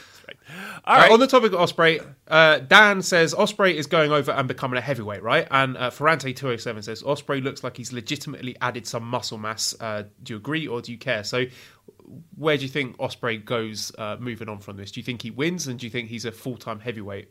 I think he already is a full-time heavyweight, right? I thought that was already established. But if it isn't, boy, I really don't know. I don't think it's a slam dunk that he wins. I really don't. Again, I think my dream scenario would be he does win, and then there's a rematch at Madison Square Garden. That would be ideal to me. But I don't think it's a slam dunk. I don't. So, but yeah, he's definitely a heavyweight, and both of those guys are. They're heavyweights. Okay, so Risa De Hiromu says, Suzuki and Goto are out of Wrestle Kingdom. Is there any chance of saving them? Now, I say saving them. Personally, Damon, it's unfortunate, but I'm totally fine with the fact that they haven't been crowbarred in. And they resisted the urge to make any of those singles matches a triple threat or a four-way match. I applaud the decision to be bold and cut some people from the show, because I'm a big proponent of saying to some guys, look, sorry, this is not your year. You're going to have to go in the gauntlet match, and better luck next year. You focus on your big singles programs and you keep it at that. So Suzuki, Goto, bad luck, but I'm not going to be crying into my Cheerios in the morning that they're not being put on the main card. Agree 100%. Again, you're not. Here's what they didn't do, and you're right. I applaud New Japan for this. They weren't tempted to water down anything just to get shoehorn people onto a show, right? That lineup is stacked, and it's stacked for a reason. Everything, we're excited for it because everything means something. It means something, right? That and if you just chuck in Goto and chuck in just to reward, and I'm sorry, no, this year, unfortunately, you're right. You're gauntlet. Sorry. I like the fact that they had the balls to really focus in on these singles title matches with really quality matchups and not have it watered down. Again, the tags are the tags. The tags are the tags. And they always have been, and they always are, and we're disappointed in that. But truth be told, the matches are made better with the people that are in it. All right? Fine. No. Hey, great job. Great job. We're right where we need to be with this. Yeah, we had a question from Stu on saying, anyone you're disappointed that is not on the Wrestle Kingdom 13 main card? And I've got to say no, because I'm just so excited by it and so thrilled at the fact that they had the courage of their convictions to stick with the matches they had originally planned, that I'm not looking at anyone. I mean, I guess if I had to pick someone, I'd say Taichi. But would I want to take Ospreay out and put Taichi in there, or take Ibushi out and put Taichi in there? And the answer is going to be no. So there's no one that I'm thinking, oh, I really wish they were on the main card, really, because I'm just happy with the way it is. Right. Are you upset that Fale's not in the Intercontinental mix? Right? Now, are you upset that, maybe Suzuki. Maybe Suzuki's probably the biggest one. But let's be truthful here. I mean, I hate to say it, and I'm not saying that the guy can't go, but he's had plenty of time sitting up. Let's give another people shots, right? Again, we talked about the Never title being a title where, we want a different change of pace, and we want something new and fresh and exciting, and we got it. We got our dreams have come true. Our wants have come true. They've listened to us, right? And now, what does that mean? That guys like Goto and Suzuki might have to take a back seat, because that's where they would be penciled in. We know that, right? Would you want to see another big, beefy, hard-hitting Never? No. We've seen it 1,000 times. They're great, but we've seen it 1,000 times. This gives us something fresh and new, and it gives us what we wanted. They've listened to us, I couldn't be happier with that. So a question here from Luddy Man. He says, why did I watch World Tag League, and is it just me, or does Tanahashi versus Omega just not feel that big right now? You watched World Tag League because you were bored, and I hope you enjoyed the matches. I hope they weren't a complete waste of time for you, even though the outcome is what it is. I don't regret that I watched it. It doesn't lessen my enjoyment of that brilliant Taichi and Zack Sabre Jr. against Suzuki and Iizuka match. I enjoyed all the matches that I enjoyed, and I can enjoy them taken out of the context of the World Tag League. So I wouldn't say it was a complete waste of time. Tanahashi versus Omega not feeling that big right now. Yes, agree. We have touched on that. But I would say to you that by the time December the 15th Korakuen show has finished, it will feel big, and you'll be looking forward to seeing it, because there is no way that they're not going to deliver at Korakuen, and I'm sure, I've got faith in them that they're going to do the business and make you excited for that match once that show's done. Agreed, 100%. Again, you've learned your lesson with World Tag League. Right? You watch it matches in a bubble, but keep in mind what it is, and you learned your lesson for next year. And Kenny and Tana, yeah, again, we did touch on that, but I have faith that they're pros, and things will tighten up as we get closer to the Dome. No worries. Okay, Goldfather says, does Wrestle Kingdom 13 have the best undercard of the recent Wrestle Kingdom cards? Wrestle Kingdom 9 to 12 at least. And JDM, could any promotion on Earth top this card, combining expected in-ring star power and story? I want to say no. Again, I don't want to use the word perfect, but there's no fat on this card. There's no filler. And in all the previous years, you could point to a match like a brilliant show like Wrestle Kingdom 11. You had the Never Gauntlet match. You had the Tiger Mask W against Tiger the Dark match and things like that, where you just think, could have done without this. Give some of the other matches some more time. There isn't anything like this. And could any other promotion put on a card like this? I don't think so. I think WWE could if they wanted to. They've got the roster for it, but they don't have the guts to do that because they just want to crowbar in as many people as they can. So, second point, yeah, this is, I think, the only promotion in the world that could put on a show this good. Yeah. Look, I hate to sound like a circle jerk here, but yeah, it's they did this right. This is at the end of the day, they did this right. There's no filler. Look, I'm looking at the lineup now, and it's like, I mean, the worst part about it is that expectations are really high, right? Right? I mean, expectations are high for a lot of these matches, and they can deliver. They can deliver. So again, I hope you don't go into it with too high expectations of, I set myself up for failure, but I don't see it. I just don't see how. I mean, how excited are you for Zack and Ishii? That's going to be great. That's going to be great. And he deserves it so much. But both of them deserve it, getting singles matches this year, because I think last year they were in the Never Six-Man schmoz, and that was a bit of a disappointment. But they have just earned it so much this year, and I'm thrilled for both of them. And also Rev Pro getting their title defended on a huge show like this. Taking the place of you-know-who, Ring of Honor, right? Usually that was a Ring of Honor spot. And Rev Pro sliding in. That's a good job by them. And again, there's a match that we haven't even really touched on that much. Ishimori and Kushida. How great is that fucking match going to be? Right? Ishimori is in my probably what's going to end up as my match of the year against Hiromu. And I think people are sleeping on him because he is a terrific wrestler. Kushida, we know what he could do. We know he can have brilliant matches. So again, I think those two guys can tear the house down. And I'm just so thrilled, Damon, that they didn't have the temptation to, let's put Marty Scurll in there, or let's throw Bushi in there, or let's throw Will Ospreay in there. That they said, no, these are the two guys, a singles match for the junior title. And I didn't think they were going to do it. I was just terrified that they were going to make it a multi-man, and they didn't. And this match is going to be a banger. Because you saw the amount of people that were waiting in the wings that didn't have anything to do. And it was, you're thinking, they're going to do it, right? They had the balls to not do it. That's saying something.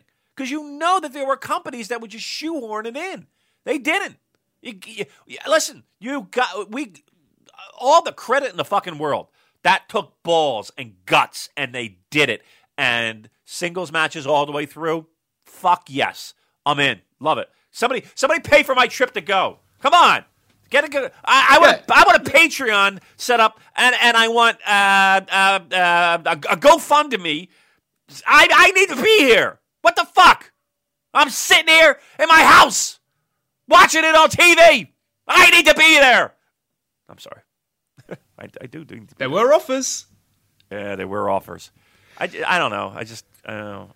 Look. How do you do that? You know what I mean? There were offers. I had an offer. I couldn't. I just couldn't. I couldn't do it. Next year, Damon. Next year. What about this year? Maybe let's do Dominion. All right, here's what it is. Like, I could max out a credit card and go. I could book it tonight. I could max out a credit card and go. I just, I'm going to be honest with you. My wife would look at me and be like, what are you doing? Like, it would be a massive problem. It would be a massive problem. With everything I have going on, it would be a massive issue. Here's what I want. Harold, can you just, Uncle Harold, can you give me a call, please? Somebody call me. I want to go. I should be there. But no, I am very jealous. Everybody I know, Mackie, going. I was talking to him last night. Going. Eric, of course, going. Claire and Kyle in Australia. I see them chatting about it as well. You mentioned Esteban. Esteban's in Japan right now. He's there for like a month. That guy. It just seems like everybody I know is going. And you in WH Park hobnobbing, sitting there holding each other's hands, buying each other drinks, having a good time, staring into each other's eyes. You know, running our fingers through each other's hair. Right. Fuck, man. All right. Listen, can you set up a collection? Maybe 3 or 4 people will donate. That seems to be a favorite number for people donating stuff. 3 or 4. Yes, he did. Yes, he did. Come on. What do you say? Can we do it? Somebody just pay for this for me, please. I'm begging. I'm sitting here using our showtime, begging people. Could you send me to Japan? Oh, boy. All right. Someone buy several thousand T-shirts from our Pro Wrestling Tee store. Yeah, please. You know, several thousand. It's the holidays. I'm sure you have several thousand that would want to buy it. I don't know. Now, I got to be honest with you. Right now, I'm sitting here thinking, I regret my decision to be like, I can't do it. I regret it so much. I'm like, why didn't I just do it? Who cares? Just fucking do it. Oh, balls. All right. Well, fuck me. All right. What else we got? I got to actually go to work soon. So do we have any more questions? Yeah, a few. All right, let's barrel through. You know our listeners, and I always feel bad about not getting through all the Twitter questions. I know that's silly because they're, like as you say, they're just there to sort of fill up time if we run out of things to talk about. But one thing I do want to say before I get on to more questions is that I know this episode does sound like a bit of a circle jerk, but Damon, I think we have been some of the most critical voices towards New Japan Pro Wrestling this year that, when we're sitting here and we're excited and we're saying this show is going to be great, that we really mean it. We're not one of these people who have these, wrestling blogs saying, 10 reasons why wrestling is amazing and everything's brilliant. We don't say it if we don't mean it. So when we sit here today and we tell you this is brilliant and we're excited about it, it comes straight from the heart. Yeah, I agree. I mean, if anything, we're honest, and if something that we don't like, we're going to let you know. But here's the thing: even if there's things that we don't like, there's always things that we like, and we talk about both. I don't think that there's any. I don't think that there's anything wrong with that. Yeah, I mean, you're not going to get us just trumpeting a company when we don't feel like they're on the right path or they're. And I will say this: 2019, that is going to be a very pivotal year in this company, no doubt, right? And there are things that we wish would change when it comes to getting to where we need to be. Again, I like where we are, how we got there. We might not be all on the same page when it comes to New Japan fandom, but that's a good thing, right? There's nothing wrong with that. But yes, we are excited. We are pumped. And it's not about clicks or listens or trying to, again, I've said it 1,000 times, the basis of this show here is Joel hits record, I hit record, and we chat like friends chat over a couple drinks. And we hope that you find it fun and entertaining and interesting and at least thought-provoking. And hopefully you get a laugh out of it too. So again, we're not going to just say things just to say things. We're going to speak from the heart, and that's how we feel. And here's the thing too, and I've thought about this before. I think one of the main factors of how this show is, and the fact that we can find the good and the things that we would want to change in both, it comes from the fact that we come from a sport background. In the sense of we follow sports, we like sports, we both are passionate about certain teams and that kind of stuff. And I think that lends to a certain mentality of how we talk and discuss pro wrestling, right? We don't come with it with a a non-sport feel. So we talk about this as if we were talking about our favorite hockey team or our favorite football team or our favorite rugby team or our favorite whatever, right? Baseball team. It's that's where that comes from. So like when we discuss this is what I would discuss with friends if we were talking about the Philadelphia Eagles or the Flyers or the Toronto Maple Leafs or the St. Louis Blues or Arsenal or Tottenham or Everton or whatever the case may be, right? So that's where I think that comes from, and that's where you get the pluses and the minuses, right? Again, you look at last year Eagles won the Super Bowl, and the head coach he was like the Pope. He'd be carried around in the streets, just people praising him. And this year, it's like, oh, what was he thinking there? He couldn't buy. People wouldn't buy him a cup of coffee, being that they lost yesterday. That's sports, right? And that's what it is. So that's what I thought about when we talk about the show. Okay, I went on a little rant there. All right, questions. Let's rattle off some questions before I get in trouble. Okay, Drew says, on paper, what's the match to beat at Wrestle Kingdom? My money is on ZSJ versus Ishii. I think the main event is going to be the match of the night, and I said that since the G1 final, that there's no way that Tanahashi and Omega are not going to go out there and absolutely tear the house down on that stage. But I think Ibushi against Ospreay being an opening match, that's really going to set a very, very high bar for the rest of the show. So those two would be my pick. Is that definitely opening the show? Yeah. Wow. I didn't know that was confirmed to open the show. Wow. Okay. I think, here's what I think. I think for pro wrestling drama to sink you in, to get you, as Joe Lanza would like to say, pacing in your den, Tanahashi and Omega is going to be it, right? That's going to be the match where people are not going to be able to go to sleep. I think the Ospreay and Ibushi match might be the match of the night, but I'll tell you what, I think people are sleeping on, again, two matches, and again, they're not really sleeping on it, but one being Kushida and Ishimori, the second being Okada and Jay White. I think that is going to be, again, one of those matches that's going to define a career for Jay White. I really do.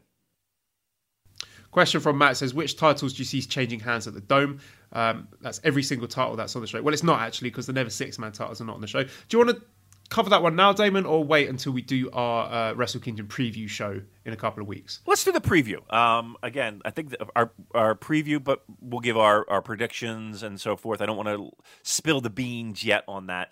We do have a nice schedule that we have mapped out for our listeners and show schedule. So, when we do the preview, we'll talk about those predictions.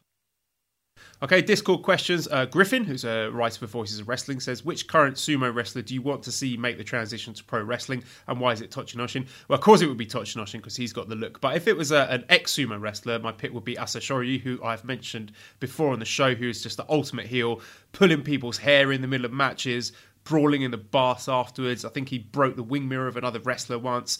When everyone else is wearing the ceremonial kimonos, he'd turn up wearing a suit or casual clothes.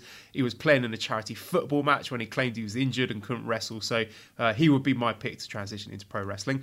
Kevin P says, will the headhunter leave NJPW to join All Elite? Can you see Yoshihashi in All Elite Wrestling, Damon? I mean, it seems unlikely. I'll leave it at that. Seems unlikely. Okay, we've got quite a few questions here, faction-related questions, which I will try to deal with. But people who are submitting questions about factions, you obviously haven't listened to the show before, because you know that my co-host could not give two shits about factions. But I'm going to read them out anyway. Jeremy says, sending in this question before World Tag League Finals, but what if Ospreay is Jay White's sleeper agent? That's not happening. No way. I can't see it. 141 Bite says, following up on Jeremy's question, what Chaos member turning would be the worst Chaos Mole storyline? I asked for the worst since we know the best is Okada swerving in a finger poke of doom at Wrestle Kingdom and becoming Jay White's new muscle sidekick. It would explain Goto's weak chair shot. Can you imagine, Damon, all the praise that we're giving this show if Okada and Jay White did a finger poke of doom? I wouldn't be able to. I wouldn't be able to wait to text you and be Please get out of the Tokyo Dome alive, as the riot would happen as they tear down the Tokyo Dome. Please be safe. That would be my text. Jared says, do you think the new Bullet Club is the beginning of faction realignment across the company? Not only do we have Okada and Tanahashi teaming up, but we're seeing more Chaos members teaming with the regular army, as well as Makabe running out to save Chaos. It seems like they're teasing this to me. And Liam jumped on that, saying with the World Tag League Finals, which had two weird matches with Steroid Tag and Best Friends versus Suzuki-gun, and Kushida, Yano Okada versus Bullet Club. What's up with the mixing of Seki-gun and Chaos? They don't usually do this. So, again, I know you don't really have any strong feelings about this, but I do get the feeling that they are going to need to realign things at some point, which they've already done with the Bullet Club. And I can see there's a lot of uncertainty in the sort of Chaos/Seki-gun area. So I wouldn't be surprised if they do try to sort that out over the next few months. Yes. Okay, Twitter questions. Ben Hallahan, who does the great infographics. I need to get a hold of him. Gun. I need to get a hold of that guy because that's what I want. Yeah? Because I want to learn a lot of that. I'm learning Tableau and a lot of like Python and R. Like data manipulating. Like I don't know why. I just find it very interesting. So I'm actually learning that stuff. So yeah, that's a guy I need to get a hold of because he seems to be doing some pretty nice work. Yes, Ben, get in touch. So he says, Suzuki-gun to your head. If you had creative influence in NJPW, how would you course correct after a disjointed second half of 2018? Well, I think looking at this Wrestle Kingdom card, it looks like a pretty solid course correction to me. And I also think if this All Elite Wrestling thing materializes, then that will take off some of reduce the bloatedness of the roster. And I think we could start seeing things tidied up a bit, shall we say. I can't really think of anything off the top of my head that I think needs correcting. I think a bit more effort in the booking of the tag situation, particularly the heavyweight tag titles, having people earning their shots. But aside from that, I feel like I'm nitpicking. Dame, is there anything that you think really sticks out that you think this is bad and needs to be fixed next year? No. I mean, as much as we talk about, how Kenny is I wish he wouldn't do X, or I wish they would kind of tighten up the tag thing. I mean, the tag thing has been there forever, so it feels like it's a broken record a little bit. I just like the fact of making the belts seem important, each and every belt. And I know that's somewhat hard to do all the time. That's really my biggest gripe, is that it seems like some of the luster of titles have diminished when it comes to secondary titles. Intercontinental title probably being the one that is most prominent. I think that will change in 2019. And as we move forward, all the belts will grow. And that's really, again, matches meaning something is important to me. And I think to a lot of the New Japan fan base, I think that's really the one thing we need to kind of get back to. Okay, House of Urchins, who did our amazing logo and some of our T-shirt designs, ask, if Okada's reign was graded as an A+, is it fair to say Kenny's pulling a gentleman's C at best? Agree or disagree? Also, I still have no interest in Jay White's character whatsoever. Could you point me towards something that might change my mind? Kenny, I don't know. I feel that the matches he's been given since being champion, he's done as well as he can. And there aren't any matches where I thought, he should have done better with that, because he's faced Cody. He had the three-way with Cody and Ibushi. He had a match with Ishii that was very, very good. But for those three matches that I've mentioned, I can't really think of any other wrestlers who could have done a better job with that. There's the Twitter silliness and him making dumb comments and that. But, whatever. That's what Kenny does now. I can't bring myself to care anymore. It's just kind of boring talking about it. So what do you think about the grading of Kenny's title reign? I'm a little bit higher than that. Again, only because I feel like it's not for me. Okay, so we don't have a wrestling company that's for me. You know what I mean? Like they're not doing this to please Damon. They're doing this to make money and to be profitable and to spread the gospel that is New Japan Pro Wrestling. And sometimes they're going to do things where I would be like, oh, don't do that. That makes me feel fucking weird. You're doing this. You don't usually do that. So I'm going to go B. I'm going to go B. It hasn't been. It hasn't been 6 months, 8 months. I'm okay. Again, the outside the ring stuff. There's some stuff. Again, it's just it's not for me. But it's just again, I'm trying not to be nitpicky. But again, we talk about the build to Wrestle Kingdom, and there really hasn't been. We talk about tours, him being present and not being present. It's a B. Again, I feel like we beat a dead horse with this. I'm going to call it a B, a low B, but it's a B. And but again, Wrestle Kingdom is a spotlight match and a marquee match, and that will be great. So everyone can relax, us included. And the question, I still have no interest in Jay White's character whatsoever. Can you point me towards something that might change my mind? Yep. January 4th. I kind of think if you January 4th. Yes, I was going to say exactly that. If you don't like the Okada match, then you're never going to like Jay White. And I think by this point, if you still don't like him, then maybe he's just not for you. But I think this match could be a turning point for a lot of people who are on the fence about him. That's where I'm putting my money. That this match will be a turning point.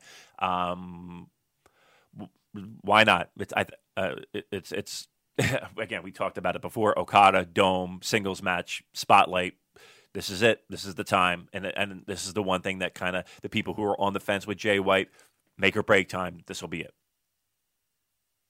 Okay, JDM says, who shows up at New Year's Dash? Hiromu, Young Lion, Christian, which big debut / return / angle would you most like to see at New Year Dash? And I'm going to combine this with another question, which came in last week from Matt. Said, saw a picture of Kitamura and he was massive, shocker. Can you see Kitamura setting up for a New Year Dash return to help out Tama and crew?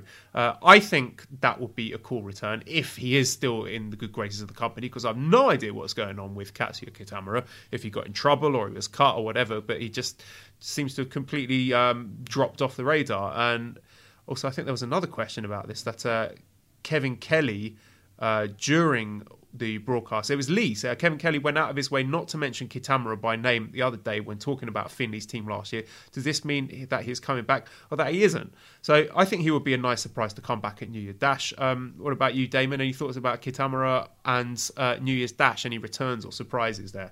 Well, Yoshihashi, of course. Yeah, that's the one I was going to go with. I was going to go with Yoshihashi, actually. I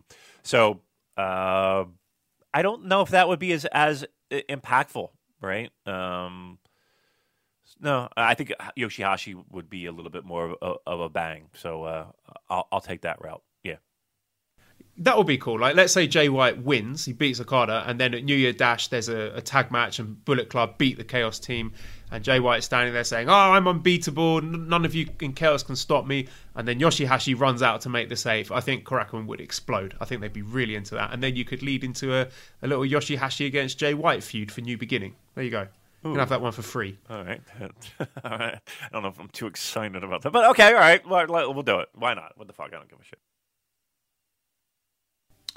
Okay, do you think, this is a question from Cos, do you think that in 2019 Zack Sabre Jr. is more likely to win a singles title like the Never or IC, or win a tag title with Suzuki?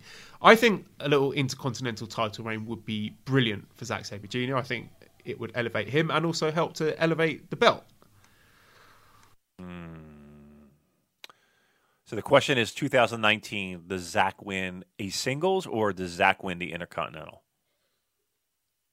No, it was singles or a tag title with Suzuki. I think singles. I don't know. Which title do you see? I don't know if that means Intercontinental. Might be never. He could win it. I don't know if he will. But if we're taking the Super JKS branded gun to my head, I would say never. He wins in 2019. Tell you what, Damon, if Ospreay wins that Never title, MSG, Battle of Britain, Ospreay against Zack Sabre Jr. Holy fuck. Yeah, my pants would be down in Madison Square Garden, that's for fucking sure. Imagine that. Mm-hmm. God damn. Yeah. Now we're talking. Madison Square Garden's going to be rock. I hope they don't let us down with that. They're not going to let us down, Joel. They can't let us down on that. They're not going to give us nonsense.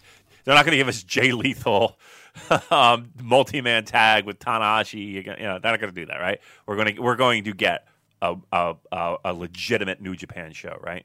Help me out. Yeah, please. Wrestle Kingdom 13 2.0. I don't want any ROH, guys. Honestly, when that card comes out, if we see Flip Gordon and Delirious, Beer City Bruiser. Actually, he was all right. I like Beer City Bruiser. Yeah, he was quite decent actually. I don't want to see Delirious. I don't want to see. Truth be told, I love the guy. I don't want to see Cheeseburger. I don't want to see. I don't want to see the Kingdom. You know what I mean? I don't want to see any of that. Sorry, I'm sorry. I want to see, and I know this is a co-branded show, but help me. I don't want to see that. Okay, Dagna says, what's your opinion on Chucky T joining Suzuki-gun faction and Beretta starting to be a singles competitor? Yeah, this is a bit of a strange one. I thought we'd get a payoff to this best friends feud that's going on with Chucky T ruining all the matches by going crazy, but nothing yet so far. Wrestle Kingdom. They're going to be... Yeah, you think that's going to pay off at Wrestle Kingdom? What do you think? What's going to happen there? Well, trios action, and Chucky T might cause the team of Chucky T, Beretta, and X to either be disqualified or some kind of fucking shenanigans happening. So that'll be my prediction there. I know we said we wouldn't do any predictions, but that's how they get out of the match. It continues on at Wrestle Kingdom. Okay, Anwar says, who would you like to see move further up in the junior singles division with the top four in flux? Well, obviously we want to see Shingo having a singles run, and Sho. He acquitted himself very well during the Best of Super Juniors, so I think he would be the next person I would want to see challenging for the title. Maybe not necessarily winning it, but just putting the feelers out there to see what the reactions are to him as a single star. How about you? What other juniors? Why don't they bring in ACH? Oh, we can't do that anymore. Womp womp. Yeah, Shingo, I think, is top on everybody's list. Get him out of a tag situation and get him in a nice little singles program. I think that's the goal, right? That's what we want to see. Oscarini says, who will have the best entrance in Wrestle Kingdom? Taichi, obviously. What, in a six-man? He's walking right out. I got to be honest with you. I don't even think you'll see the whole 9 yards. You won't even see the full entrance, the lip sync and everything. Yeah. Will we? Yeah. See? As much as you love this show, there are going to be some sacrifices, and I think that's going to be one of them, especially on a 19-hour show like the Dome. That'll be cut. He'll just be strolling on out. Best entrance will be Kenny Omega. Kenny Omega will have the best entrance. Yeah, my favourite back in the day was the Nakamura ones. He had the best ones. One where he came out with the pole dancers one year, and then the one where he came out with the crown, like the King of Strong style. Yeah. Those were awesome. They were great. I tell you what, one that I'll never forget was last year's Naito's. With all the lasers and everything, and that one where you're just like, oh shit. And I gotta be honest with you, every Okada entrance is pretty great. Especially in the Dome. With all the money raining down. It's always. Do you think he's going to do that this year? Because he hasn't done that since he lost the title. I think so. Oh no, he did it at the no. I think I'm right. I don't think he has done it since the title loss. I think it would be a sad mistake if he doesn't. I think so. I think we bring it back for the Dome. Yeah, that would be cool if we see the return of the Rainmaker character, or maybe he'll just come out with like 1 million balloons. Oh. I like the, as I call them, the Muse balloons for Hiromu. When he had those gigantic balloons that would go. Oh, they were great. Yeah, they were so good. Yeah, Muse used to do that. Stockholm Syndrome. They'd close and they'd bring them out and they'd pop them to confetti everywhere. Good song. Yep. I like that song. Me too. One of my favorites. All right. What else? We got a couple more before I get in trouble at work. Okay, Nick, thoughts on the idea that New Japan is marrying nearly all of their US shows with the G1 moniker? Is it because of the value the name has, or does it diminish the prestige because these shows are not technically associated with the G1 climax? Yeah, I found that one a bit strange, why they keep calling it G1 Special, because it's got absolutely no connection to G1 whatsoever. Yeah, I mean, G1 stands for Great One, right? Correct me if I'm wrong. I could be wrong. Yes.